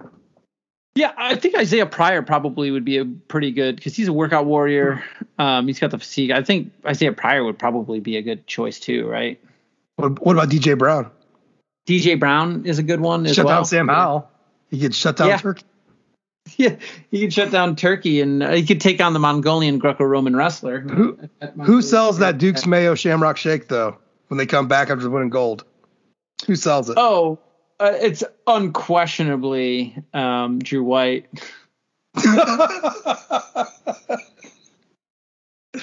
See, just with the dopiest grin on his face, holding up a Shamrock Shake with Duke's Mayo. Lathered up on top. See, I think it'd be like... See, if it was Winter Olympics, I'd take Drew White because I know he snowboards. I'm not sure how well. But I know he snowboards. And there's swimming, too. Man, there's just so many components of it. And there's a lot of swimming medals. Is surfing in the Olympics? Yeah, it sure is, dude. Well, we got a surfer, Kiana. All of the Samoans. Kiana. I just assume they all surf. Yeah. Oh, man. I swear I seen Rubio on a surfboard, too. Maybe not. I mean, Bo Bauer, wrestling? Yeah, Bo Bauer wrestling, because wrestling's a bunch. Yeah. There's a lot that goes in. Is Bo Bauer the next Kurt Angle? As far as college athlete turn, did Kurt Angle play college football, or was he just a college wrestler? I think he was just a college wrestler.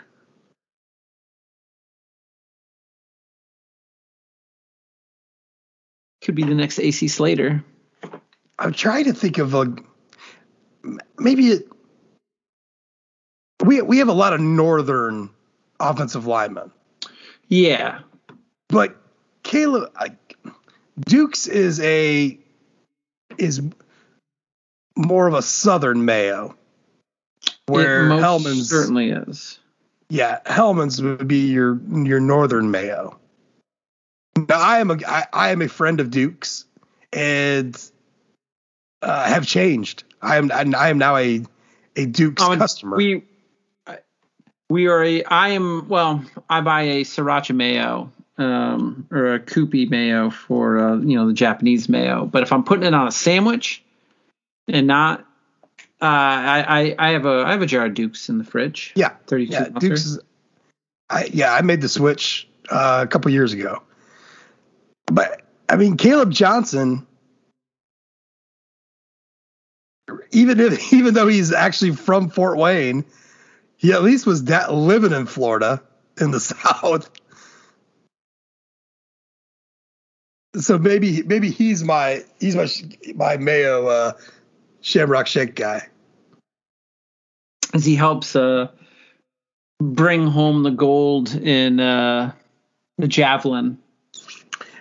I mean, all right. So, all right. Kane Madden, Ohio. Josh Lugg, Pennsylvania. Jarrett Patterson, Arizona. John Dirksen, Ohio. Hunter Spears, Texas.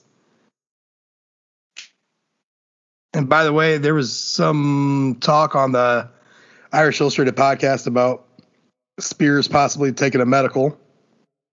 Oof. So, snake bit. Zeke Carell, Ohio. Andrew Kristofic, Pennsylvania. Quinn Carroll, Minnesota. Tasha Baker, he's from Arizona too. Michael Carmody. Is it Carmody? Are you trying to find the best Mayo fit? Yeah. Joe Alt, Iowa. Caleb Johnson. It's got to be Johnson. It's got to be. Or you know what? No. It could be Caleb Johnson, but Pat Coogan sounds like a brand of mayonnaise. Coogan's Mayo. His skin complexion is mayonnaise. And he's from Chicago, like Chicagoland. And that is a Mayo. Yeah, Pat Coogan. Coogan's your Mayo man? He's the Mayo man. Hi, I'm Drew White. And I'm Pat Coogan. And we're here to sell you Duke's Mayo. Shamrock Shakes. Shamrock Shakes. just assume every freshman has a cracking voice. I came to play football. Except for when they interview Audric Estime, he's like Audric Estime. He sounds I've Barry White. Yeah, I can't. I'm not even sure if I can hit that low. That baritone, just like deep. You know what? Audric Estime sounds like me, exactly like me. I've come here to Notre Dame to run people over. End of story. I don't know. I saw some rankings today that I didn't like. Still saw ESPN's power rankings have Iowa State ahead of Notre Dame. Yeah, I was. Still don't understand that.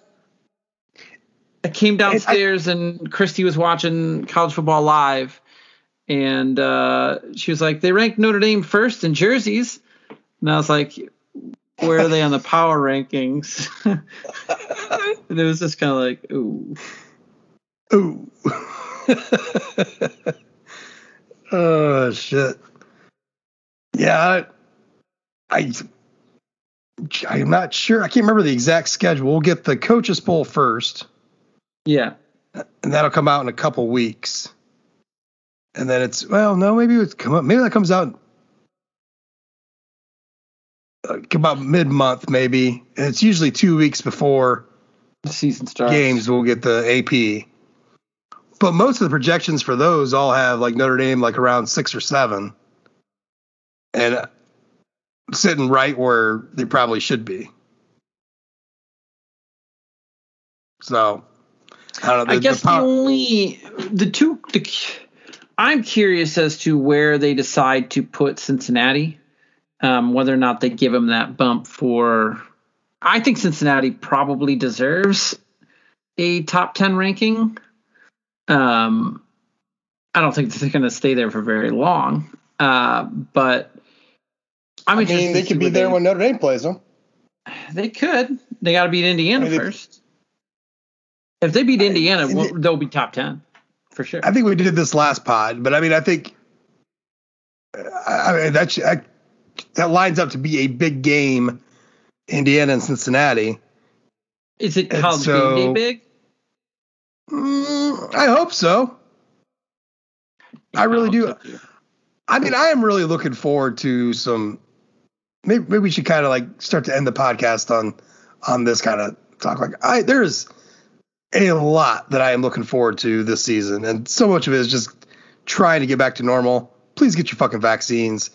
Stuff's starting to get out of control, and it's starting to scare the shit out of me as far as losing our grip on control of actually having a real season. You know what I mean? Like, let's get it back under control. Or at least a real season with fans. Because it sounds like most of the teams and most of the players are going to... I think that there's some questions with some NFL teams, and it seems like those are starting to clear themselves up. The Vikings are having some quarterback issues right now. The whole roster, which that's kind of silly unto itself, but like, just I don't know. I want to be able to go to a game, and I'd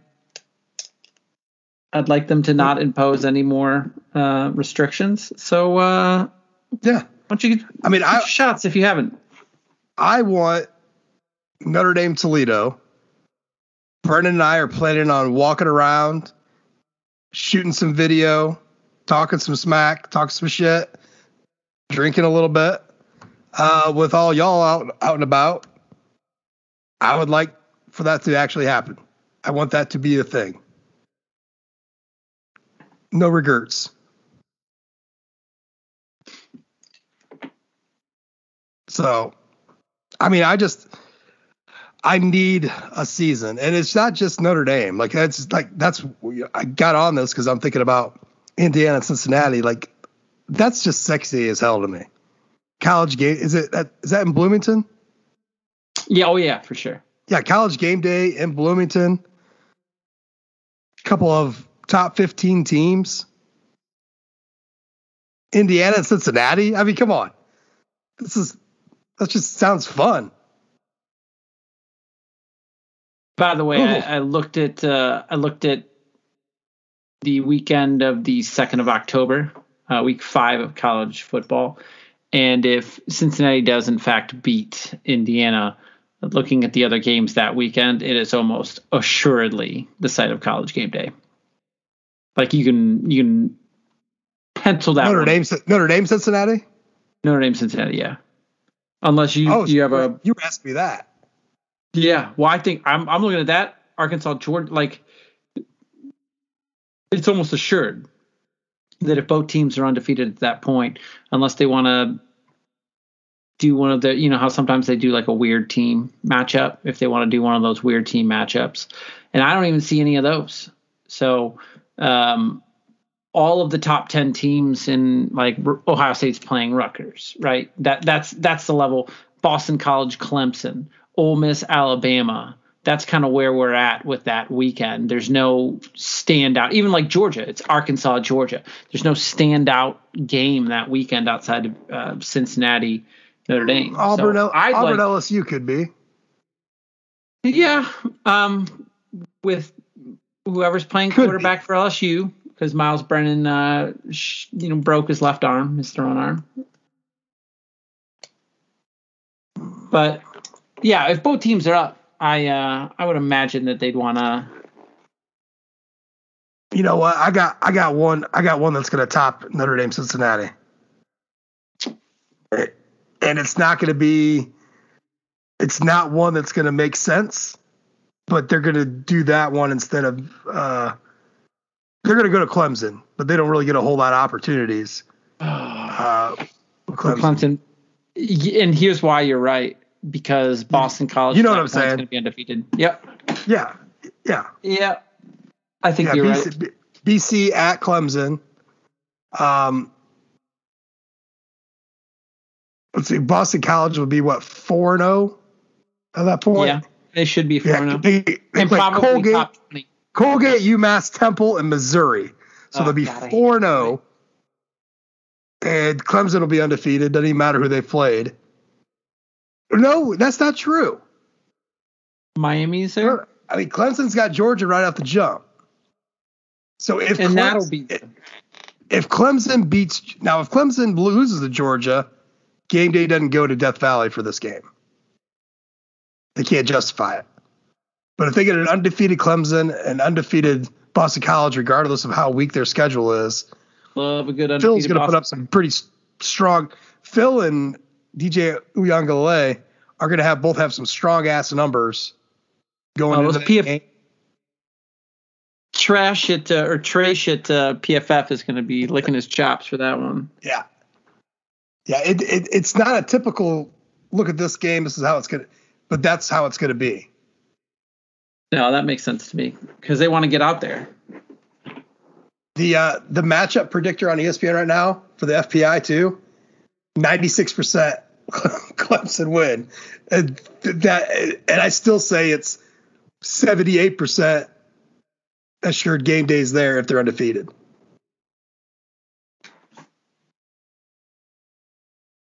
Yeah, that makes sense to me. But Phil sure can go and throw 3 picks in the game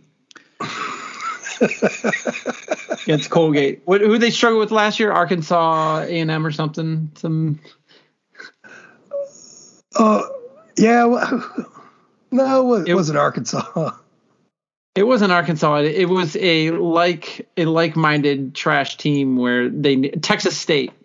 He needed to rally. He needed to score like 10 points in the last 3 minutes to beat Texas State. Right. I was thinking it couldn't have been a Southern school because of the ACC rules last year, COVID. But as long as they came to your house, it was okay. Right. Because Navy wasn't going to switch it up, which is fine by me. Come to Indy, so okay. I mean, Notre Dame's got there's that 5-game stretch that they have probably a couple of game day opportunities. I think North Carolina or USC is the one. I think North Carolina is the one they really want. Because, I mean, depending upon because the USC game is going to be the prime time. Well, the only problem is when you get to that point in the season, then you start touching into when Alabama plays. North Carolina's going to be prime time too, right? Yeah, both of them back to back. Yeah, back to back prime times. Like that's what you end up happen though, is you end up backing into Alabama playing, real opponents at that point, and then they just want to get after it. Though I'll tell you this, the USC weekend, there doesn't seem to be a whole lot of sexy meat on that bone. So maybe. Yeah, and North Carolina's got a bit of a cakewalk leading up to Notre Dame. Depending on what you think of Miami, right? Don't they have to play Miami leading into it? Yeah, depending on, and it doesn't even matter like what Miami team. There's no consistency in that team ever. No. I mean, I don't know. Carolina starts the season off in conference play against Virginia Tech. So is that at home or is that at the most difficult road stadium environment that the world's ever known? Yeah, it's in Blacksburg. 6 p.m. game. Oh man, how are you going to win a? How are you gonna beat Virginia Tech? Post dinner kick against Virginia Tech. Virginia Tech has one win against a ranked opponent at home since 2009, and it was 2019 against number 21-22 Wake Forest. Oh boy, Wake's your only ranked win. Love that. Since 2009. It's ridiculous.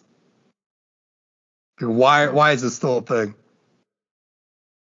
That's Blacksburg's going to get tested this year, that's for sure. Notre Dame owes it to the country to wax the shit out of North Carolina. They don't catch Clemson. No. They play at Virginia Tech, then they play Georgia State, Virginia, Georgia Tech. They got a bunch of home games in a row. Georgia State, Virginia, Georgia Tech, Duke at home, and Florida State all in a row at home, and Miami. Jesus Christ, do they not go on the road ever? That is a long list of home games in a row. But then after the Miami game, they go to Notre Dame, and then they host Wake, and then go to Pitt, host Wofford, and then go to NC State. Notre Dame owes the country a waxing. And I'm sure they are going to be more than willing to provide one.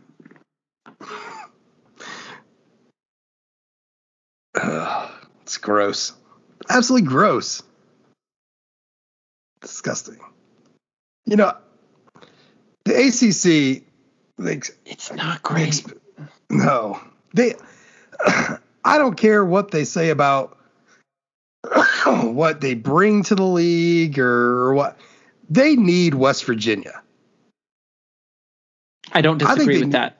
I think they need them. And it has nothing.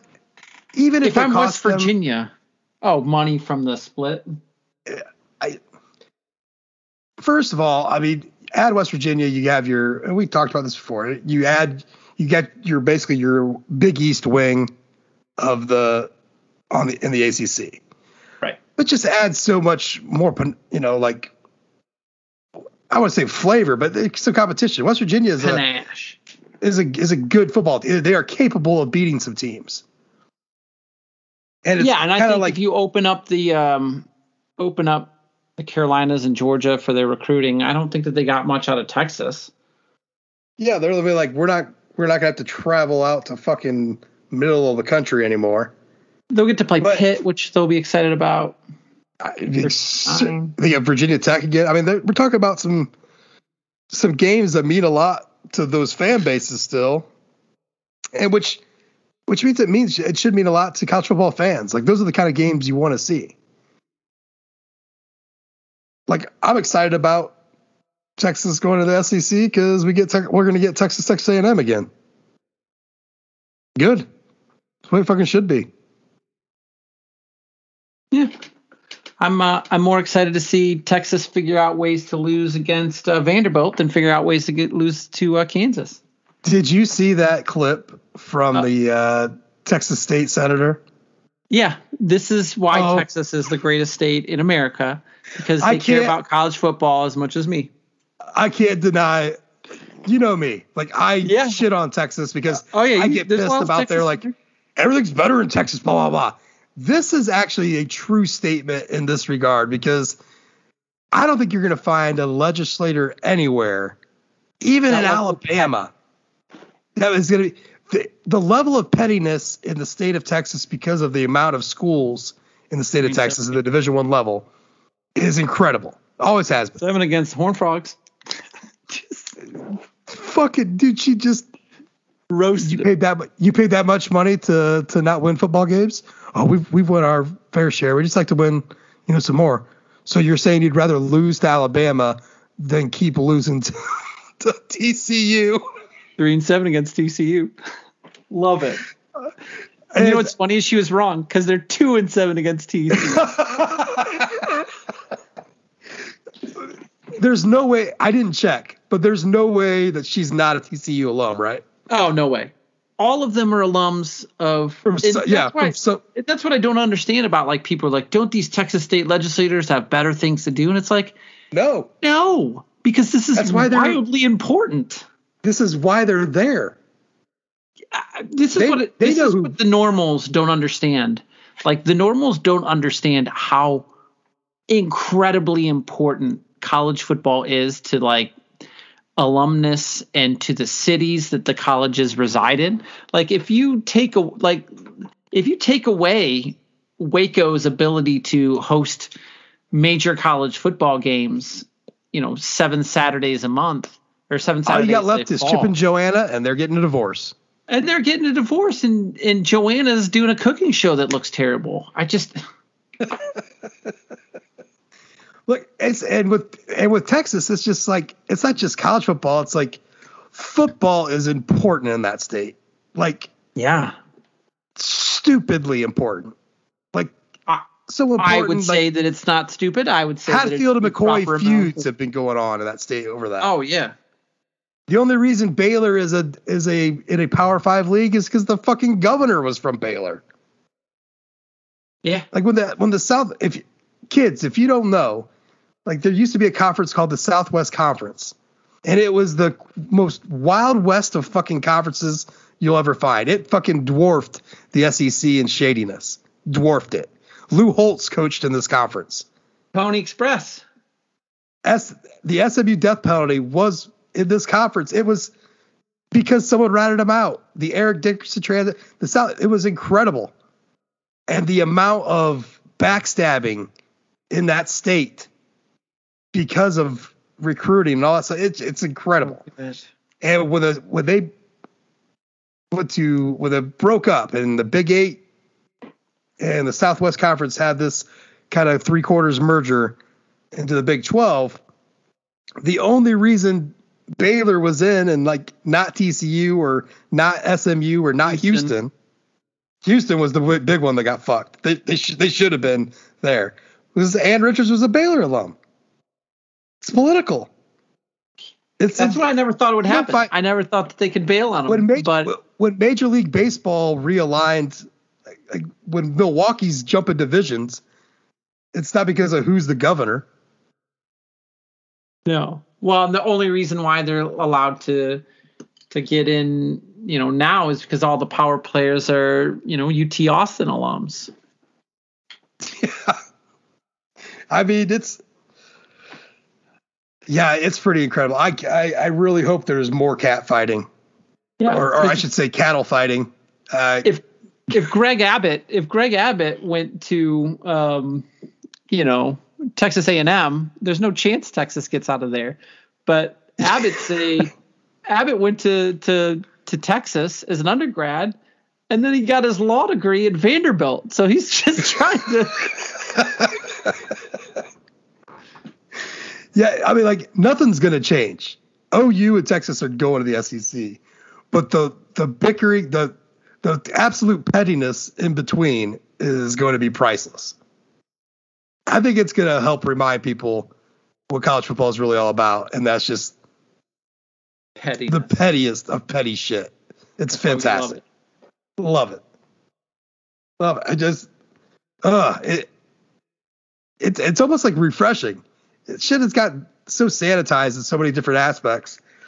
To be reminded that this shit can get this dirty is just awesome. Absolutely awesome.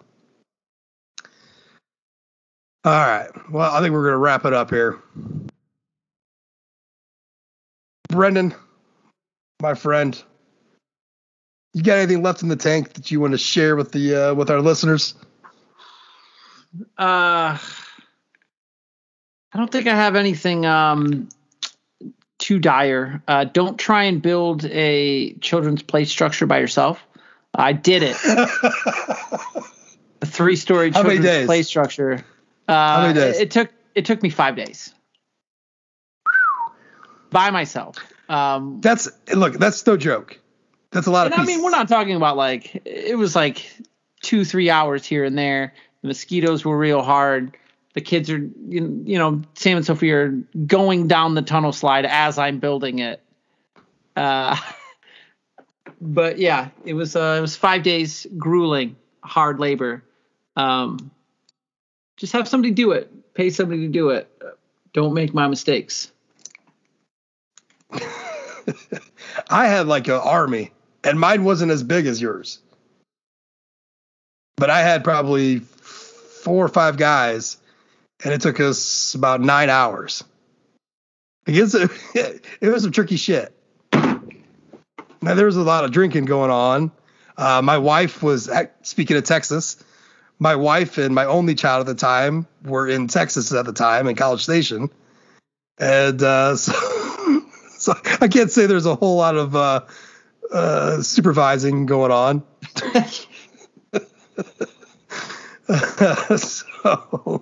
But it was a bitch. It was a bitch enough where we really just want to get rid of it. But I have it, not because out of nostalgia, but because I just remembered it took a while. It's just even after you're going to squeeze all the blood that you can from that. Yeah, even after 10 years, you're not enough. It'll make a great deer stand for somebody. And that's where they all end up. But yeah, most of them do. I mean, I could see them just on the outskirts of town here, in the woods. You'll see old playset platforms set up all over the place. Let's get a good use out of it, because deer stands are pretty expensive for what they are. It's stupid. When I would gladly pay someone $20 to haul this thing out of my backyard when I'm done with it. No, you don't need to pay for this. I'll pay you. How about that? Just take it. Just get it the fuck out of here. I did that with a foosball table the other day. So I've had this foosball table since I got out of college. And as many college students go, I was a pretty good foosball player, played a lot of it. I spent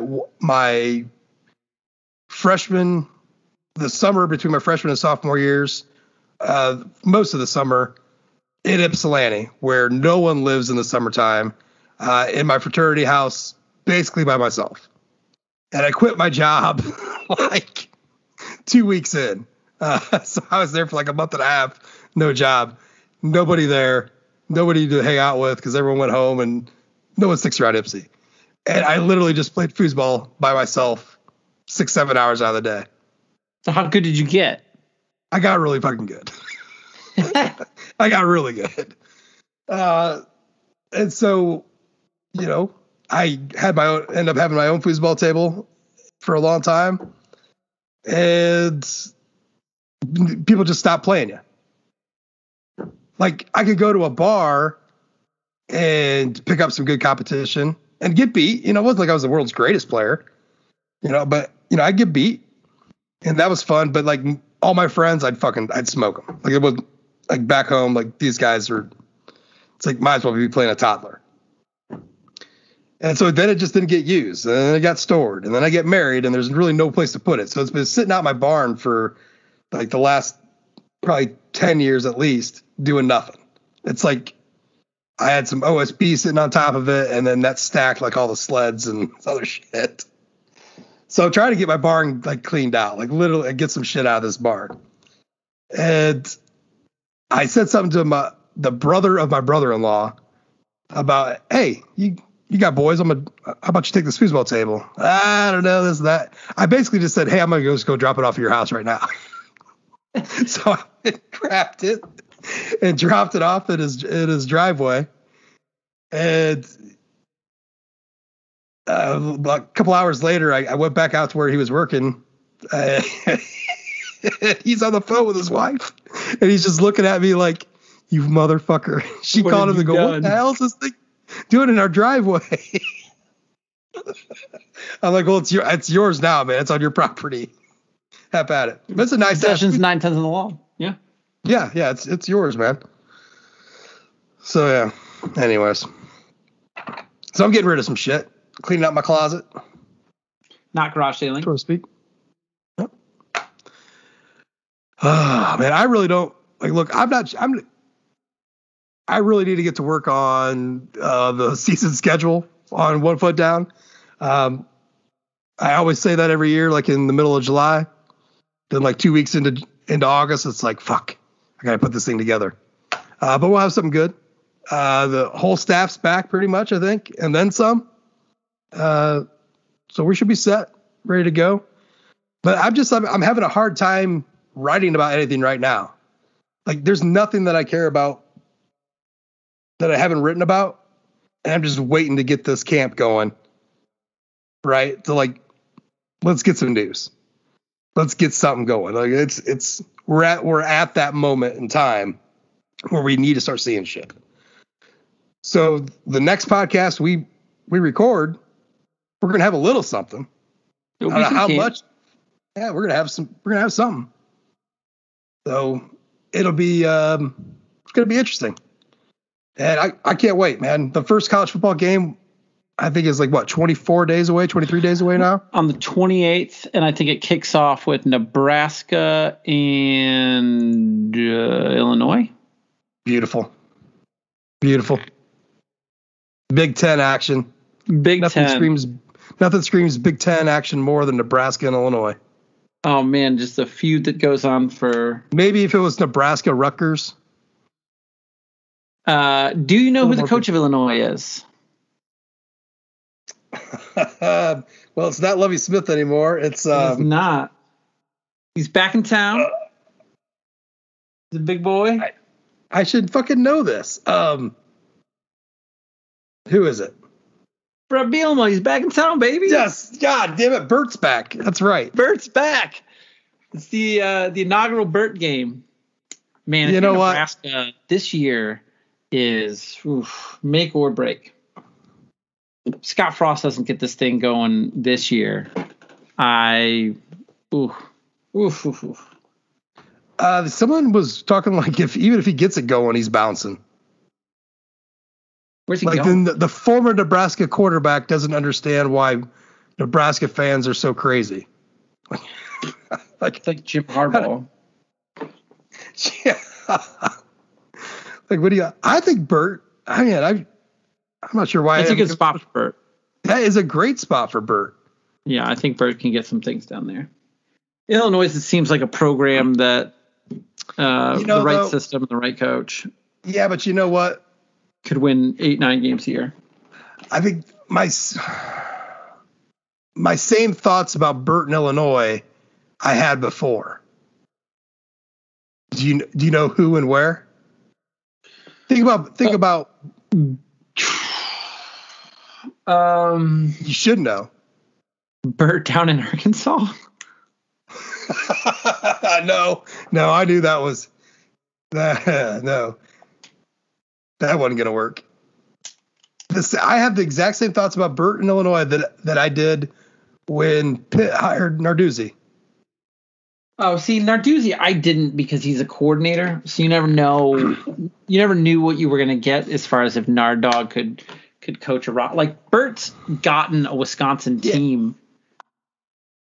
I think he's won Big Ten titles. I'm just saying is I got that same kind of feeling. And that hasn't worked out. No. Is all. Yeah. Well, unless you like to occasionally beat one good team en route to a 500 record. And continually talk shit about Notre Dame while getting beat by them.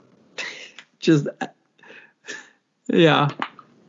Since Will Fuller made you. Narduzzi's record against Notre Dame is not good, and he just keeps talking shit. Like, I think Brian Kelly could keep tabs on that. As he should. I'm not sure Pitt's beaten, at least under Narduzzi. Pitt hasn't beaten Notre Dame under Narduzzi, right? No, but I'm thinking the last couple wins against Michigan. Michigan State turned that series around too. Because what was the last one? 10? I think they won the last two while Narduzzi was there. Because they beat him in 11, they beat him in 12. Right, they beat him in 11? No. Right? They lost? Yeah. Hold on. This is going to bother me now. Because 10 was Little Giants. Or was 11? 11 was Little Giants. No, 11 was a gross game.